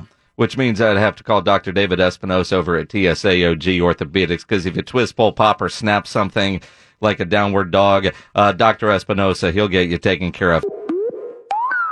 Man, I can't wait till we get one that says, I'm Sean Payton. You're listening to the home of the Dallas Cowboys. I'm Dallas Jerry's not gonna Cowboys. let that happen. I'm Dallas Cowboys head coach Sean Payton. Jerry's not You're gonna let that listening happen. to San Antonio Sports Star, The Blitz with Joe Reinagel and Jason Minix. Thanks, Sean. Can't wait till we get that next year in Oxnard. Yeah, next year in Oxnard. So this year, or you're talking 23? I'd like to get it in August. In August of this year? Yeah. Okay. Yeah, your first trip to Oxnard. Well, not my first trip to Oxnard. With but us? With you. Where you get to live in the beach house. Hey, I love the beach house. I've been to the beach house, and I like the beach house, so I'm okay with that. That's cool. We usually grill up some good steaks at the end of that trip. We certainly do. It's a good trip. Wait till L.A. in a couple of weeks. Yeah, I'm looking forward to that, too. Looking forward to that. So, Rams Chiefs, that's who will be there. Is that where you're leaning right now? I'm making my call early. Are you? Yeah. All right. We're supposed to talk Spurs and trade. We will. I think the Rams have too much. They're not going to lose to the 49ers again. Won't happen. Chiefs are too good for Joe Cool. And that's what will happen. I think it'll be a great Super Bowl, Rams and Chiefs, don't you? I do too. It'll be a lot of fun. Although, kind of how I feel about Tom Brady. Tired of going to Super Bowls with Patrick Mahomes. Already? Well, I didn't go last year because of COVID. So. Already. But I mean, think about this. Dude would be 3 straight Super Bowls. Dude, maybe he's the GOAT Junior. He might be. Might be. He might be. Josh Allen may have something to say about that in the years to come. And you look at Joe Burrow and your Titans, they're always going to be right there unless, I don't know, they get Aaron Rodgers from Green Bay. Wow, wouldn't that be something? Could you imagine? Hey, I'd be okay with that. Hey, Aaron, hand the ball to Derrick Henry. Yeah. F you, coach. Go team. Well, yeah, I could see that already. Yeah, I tell you, because Ryan Tannehill is certainly not the answer. The guy, I just want to pull the tape from 2 weeks ago when you were all over Ryan Tannehill.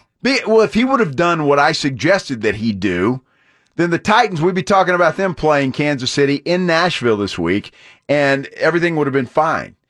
Okay, hand the ball off to Derrick Henry and don't make mistakes. Mm-hmm. What does Tannehill do? Mm-hmm. 3 big ones. Mm-hmm. The last one was the backbreaker. They overcame the first 2, but that last one was the backbreaker. It's easy to overcome an interception when it's thrown on the first play of the game. Yes. I mean, even the first play of the second half. And the first play of the second half. But at the very end, it's not. No. Oh, that's bad. Yeah. Spurs tonight. I hope you enjoyed watching last night's game where they score 134 points. Last night's game was so good that about third quarter, I finished watching Ozark. Yeah. I won't spoil it for you. But, man, if you're not watching Ozark, you're missing out. Well, I'm not watching Ozark, and I don't feel like I'm missing out. You really are. I'm really not. You really are. You start Ozark in March. In March. Oh, when you don't have 2 jobs? Yeah, I mean, plan now to give Joe things to do with free time because he's going to have more than he's ever had as an adult. Yeah, I'm going to need to binge watch some stuff, I guess, in March. when I have that opportunity. And maybe I'll help Michael Jimenez review movies because he's not very good at it. He's not very good at it. I think with his movie review today, he realized there was a threesome and that just distracted him the rest of the movie because everything he said after that, and it's been a long time since I've watched, I already forget what the hell he reviewed, but Urban Cowboy. You remembered the threesome though, didn't you? Who doesn't? You just didn't remember the movie. I was at an age then where you didn't even know that could happen. I mean, so yeah, it's. But after that, everything else that he had, he got wrong. I don't know if he was playing Wordle or Candy Crush during the movie, but he certainly wasn't taking notes like a good movie reviewer does. I think he read the Cliff Notes version, is what I think he did. He didn't watch that movie. No, because there's no way you give that movie a B+. I mean, at the very least, it's an A-. The very least. And I think it's at least a solid A. I mean, John Travolta, Deborah Winger, I mean, it was awesome. Scott Glenn? What year did that movie come out? 1980. 1980. Yeah. Johnny Lee with the Looking for Love at Gillies. I figure I was 7 years old. I probably wasn't even allowed to watch it. You probably weren't. It wasn't like it was graphic. No, but as a 7-year-old, 8-year-old, you knew what happened, and but it wasn't a graphic scene. You rewatched it where again a couple years later in your teen years, and your imagination goes wild, doesn't it? Because we won't talk about that. But I mean, John Travolta does very well in that movie right off the bat, right? He's got the two girls first. And then Deborah Winger right away the next night. Yeah, so, like you're new to town, you go to a club, and night one you end up with the threesome, and the next night you're on the dance floor making out with somebody else. I mean, most guys don't have it that way. No, they don't. So, but I've never been to Pasadena, so maybe that's how it works there. It might be. It might be. But you look at Michael's movie review is kind of like me watching the Spurs last night. Yeah, it was an ugly game in the sense of it wasn't competitive. You could tell early on the Spurs were doing to the Rockets what they should be doing. And they kicked their ass. No, they did. And again, second half, I finished Ozark. Tonight's game, I'm worried it's going to be the opposite. Because Memphis is such a better team. Well, they are. But the good news is, because it was such a blowout last night, the starters only played 25, 26 minutes. Mm-hmm. So that's a good thing, right? They shouldn't be tired at all. So here's my question for you, because it's all over the internet. Everybody wants to trade DeJounte Murray. Mm-hmm. Why? I don't get it. The New York Knicks are the team that I guess right now is the team that can use him the most, at least from what I've seen. And I don't know. Would the Spurs do that? That's the question. No, I say no. The idea of trading DeJounte is he's your most valuable tradable piece right now that you should be able to get a haul in return for. And I'm talking about picks and maybe star players and speeding up the rebuild process. I just get the sense the way Pop has treated the last couple of years and this year, we're building towards the future and figuring out who we can build around. And clearly, DeJounte is who you want to build around. And they've got a lot invested in DJ. I mean, and this year has been his coming out party. Coming into this year, I thought it was going to be Keldon Johnson being the focal point, and he hasn't been. But if you're trying to get the most you can in a trade, DeJounte is going to be a part of everybody's that's trying to trade with you. They're trying to get you to give up on DeJounte because he could be a piece that could take them from a mid-level playoff team, 4, 5, 6, and maybe get them to where they can compete for an NBA title. Which you just answered your own question, which is why the Spurs should not trade DeJounte Murray. Because he is the guy. Mm-hmm. Best thing that ever happened to DJ was the veterans going away. DeMar DeRozan, Patty Mills, because all of a sudden it's his team. And he knew it. He's always been a confident guy. Always has been. He's always been a natural-born leader. But now Pop said, okay, there's nobody else here. This is your team. Go lead it. And he has done a fabulous job of that. And you made the comment that the Spurs need a guy they can build around. And DeJounte Murray is that guy. Keldon Johnson, Keep in mind, he's just a baby. He is just a baby. Mm-hmm. All right. He's going to come around. Be patient with him. Devin Vassell is starting to shoot lights out. All right. This guy is another piece that you can build on. This team has got a good foundation. You don't need to blow it up and start over. They've got some good young talent. So DJ should stay. Forget about all this noise that we're hearing on the internet and rumors in New York and all that. DJ's got to stay. You build around that kid. Here's the reason I don't see it happening. First and foremost, a team that is calling the Spurs and talking to Brian Wright about DeJounte because he can help them become a title team this year isn't going to give up the pieces. They might give up some picks, but if I'm Brian Wright, I want more than just picks. I want star for star at this point, or a developing star. Well, you mentioned the Knicks, and without looking at the Knicks roster and trying to figure out who I would want in that scenario. Somebody else will do that for us. Absolutely. But the idea is, if the Knicks are trying to get DeJounte to go be a title team, that's probably a key piece to their success right now, so they're not going to be willing to give that up. And if he's lesser than DeJounte, why would the Spurs trade for a player lesser than DeJounte? So I don't see it happening. What I see is a lot of Spurs fans or NBA fans ready for the Spurs to pull the plug on this season and tank, which I'm not a fan of and I don't agree with. But if they do that, just try to get as many picks for the future. And I just don't see the Spurs pulling that off. Maybe Brian Wright does that, because we don't know what's going on in their offices and what they think their future is. But everything that we have seen, it's there. Now, at the beginning of the year, when DeJounte wasn't a part of the H-E-B commercials, I thought he might be out. I thought he might be out. Honestly. Oh, well, how was DeJounte not a part of the H-E-B commercials? Well, the H-E-B people said, who do you think's going to be here in a couple of months? Because if he doesn't finish the season, we're not going to be able to reshoot these commercials. So early in the year, I thought maybe there was a departure coming for DeJounte. I don't think that now. Well, I tell you what, H-E-B might want to set up the set again because a guy like Derek White might not be. I mean, you talk about a disappointment. Uh-huh. You know, Derek White. But let's go back to the beginning of the year when they filmed those things.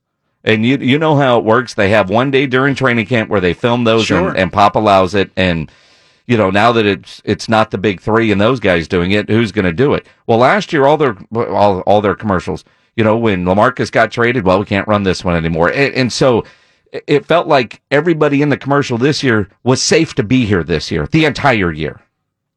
Well, and DeJounte probably wouldn't be here had he not had the season he is. I think this was that year for DeJounte Murray that he had to prove that he was the guy. And that's why I think some of the moves were made to get rid of guys like Patty Mills and DeMar DeRozan and make sure that cleared the path for a guy like DJ. And it's like, okay, this is your year. Prove it. Had he not done that, then yeah, I think you're talking about him going away somewhere. But there are other guys that are not performing, Jason, and other guys that have high expectations that could be tradable. And I'm talking about two right off the top of my head, Derek White and Lonnie Walker. I'm with you on Lonnie. Lonnie just needs a change of scenery. It just hasn't worked out. It's not you, it's me. I don't know what it is. It just hasn't worked out for Lonnie. Derek, he's one hell of a defensive player. Yes, he is. And as long as Greg Popovich is the coach of the San Antonio Spurs, I think he will trade the lack of offense and the lack of three-point shooting from Derek because of what he gives you on the defensive end, and that's why he continues to get minutes. I think Derek has shown he can shoot. He just has to get out of whatever funk he has been in. And if you say, well, get Chip England to help him, well, Chip's been helping him, but he just went in the COVID protocols today, so you get at least a week or so of no Chip England working with him. But Derek's still getting minutes because of what he offers on the defensive side. Well, and you're right about that. And I love Derek White. I wish he was doing better than he is. He's the highest paid guy on the Spurs team right now. And he's just not getting it done. 8 guys in double figures last night, and I don't believe Derek White was one of them. For what it's worth, D. White is actually having a great year from 2-point range. He's putting up, he's 6 attempts a night and over 6 attempts a night, and he's shooting 50% from the field there. The only real flaw in his game is that he is a 29% 3-point shooter, and math actually suggests that 29% isn't that terrible. You just obviously hope that'd be plus 7% if he's going to be putting up 5 threes a night. The PR firm for one Derek White. And again, the numbers you just said would have been great in 2003. In today's NBA, you've got to shoot threes. You've got to. Well, Derek's had some injury problems and he's had some other problems. And, I don't know what will happen with him. I just think that he's a guy that Spurs fans and the Spurs organization has expected a lot more out of. Sure. And I just don't think that he's lived up to that yet. And if you want a guy that shoots twos, then I would have kept DeMar DeRozan. Well, that's it. And part of it is the contract. He is the highest paid guy, which is still not a massive, ridiculous contract, but when you've got your highest paid player, you expect more of an ROI, and I don't know, knock down a damn three-pointer in today's NBA. I mean, even Pop has come around on the importance of threes. Absolutely. That's what it is. We'll talk more about the Spurs and Grizzlies as we continue here on The Blitz. Hey, this is Sarah Spain, and you're on San Antonio Sports Star, ESPN AM 1250 and 94.5 FM. It is The Blitz here on San Antonio Sports Star, ESPN AM 1250, 94.5 FM, soon to be on 103.3 FM next week. That's going to be exciting. February 1st. He's Joe Reinagel. I'm Jason Minix. Come see us on Friday. We're going to be doing our show live out at Texas Cheer Liquor, the one on Palo Alto Road. I know, Rudy, they all have numbers 1, 2, 3, and 4. I'm not sure what number that is? What number that is, but it's the one on Palo Alto Road. Well, I'm sure Texas Cheer Liquor probably doesn't care if you remember the number, as long as you remember the address and how to get there. Well, although, because I've run into this with one of the locations, the numbers help you when you put it in the Google Maps. Oh, really? And so, okay. I mean, we'll tell you, you know where it is, Palo Alto. You know what's great about when you go over to Texas Cheer? Is there's always free sampling. Oh, wow. Oh, yeah. Nice. Yeah. Well, that's good. Yeah. I'm looking forward to see. I like these radio remotes. Absolutely. And the best part about the show on Friday is Reinagel's not going to leave the Blitz and run over to Channel 5 to do the 10 o'clock news. Oh, my gosh, that's true. No, he's going to leave to run to the airport. I thought you were going to say I'm going to be here again. So, and Carl Schoening is going to be here again. Yes, he will be. All right. It's been fun with Carl. It has. It's been fun. And, he's a Spurs guy, so, kind of bounce stuff off of him during the breaks. Yeah, but he's one of those Spurs guys that's always positive. Always. There's always I'm not I hate the glass half full, glass half empty analogy. If your glass is half empty, fill it up. It's a glass, right? Well, but everything always has silver linings with Carl Schoening. Jason, the Schoening name is they get a paycheck from the Spurs. Are you still on your daddy's payroll?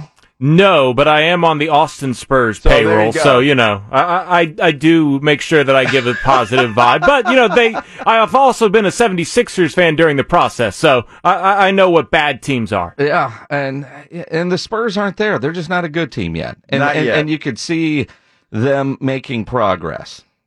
They're making progress. And we did too today. We solved a lot of problems. That we did. Although I've got to go, when you get credit card receipts, your wife's out spending money. We got problems that we got to go solve after 7 o'clock. This is The Blitz.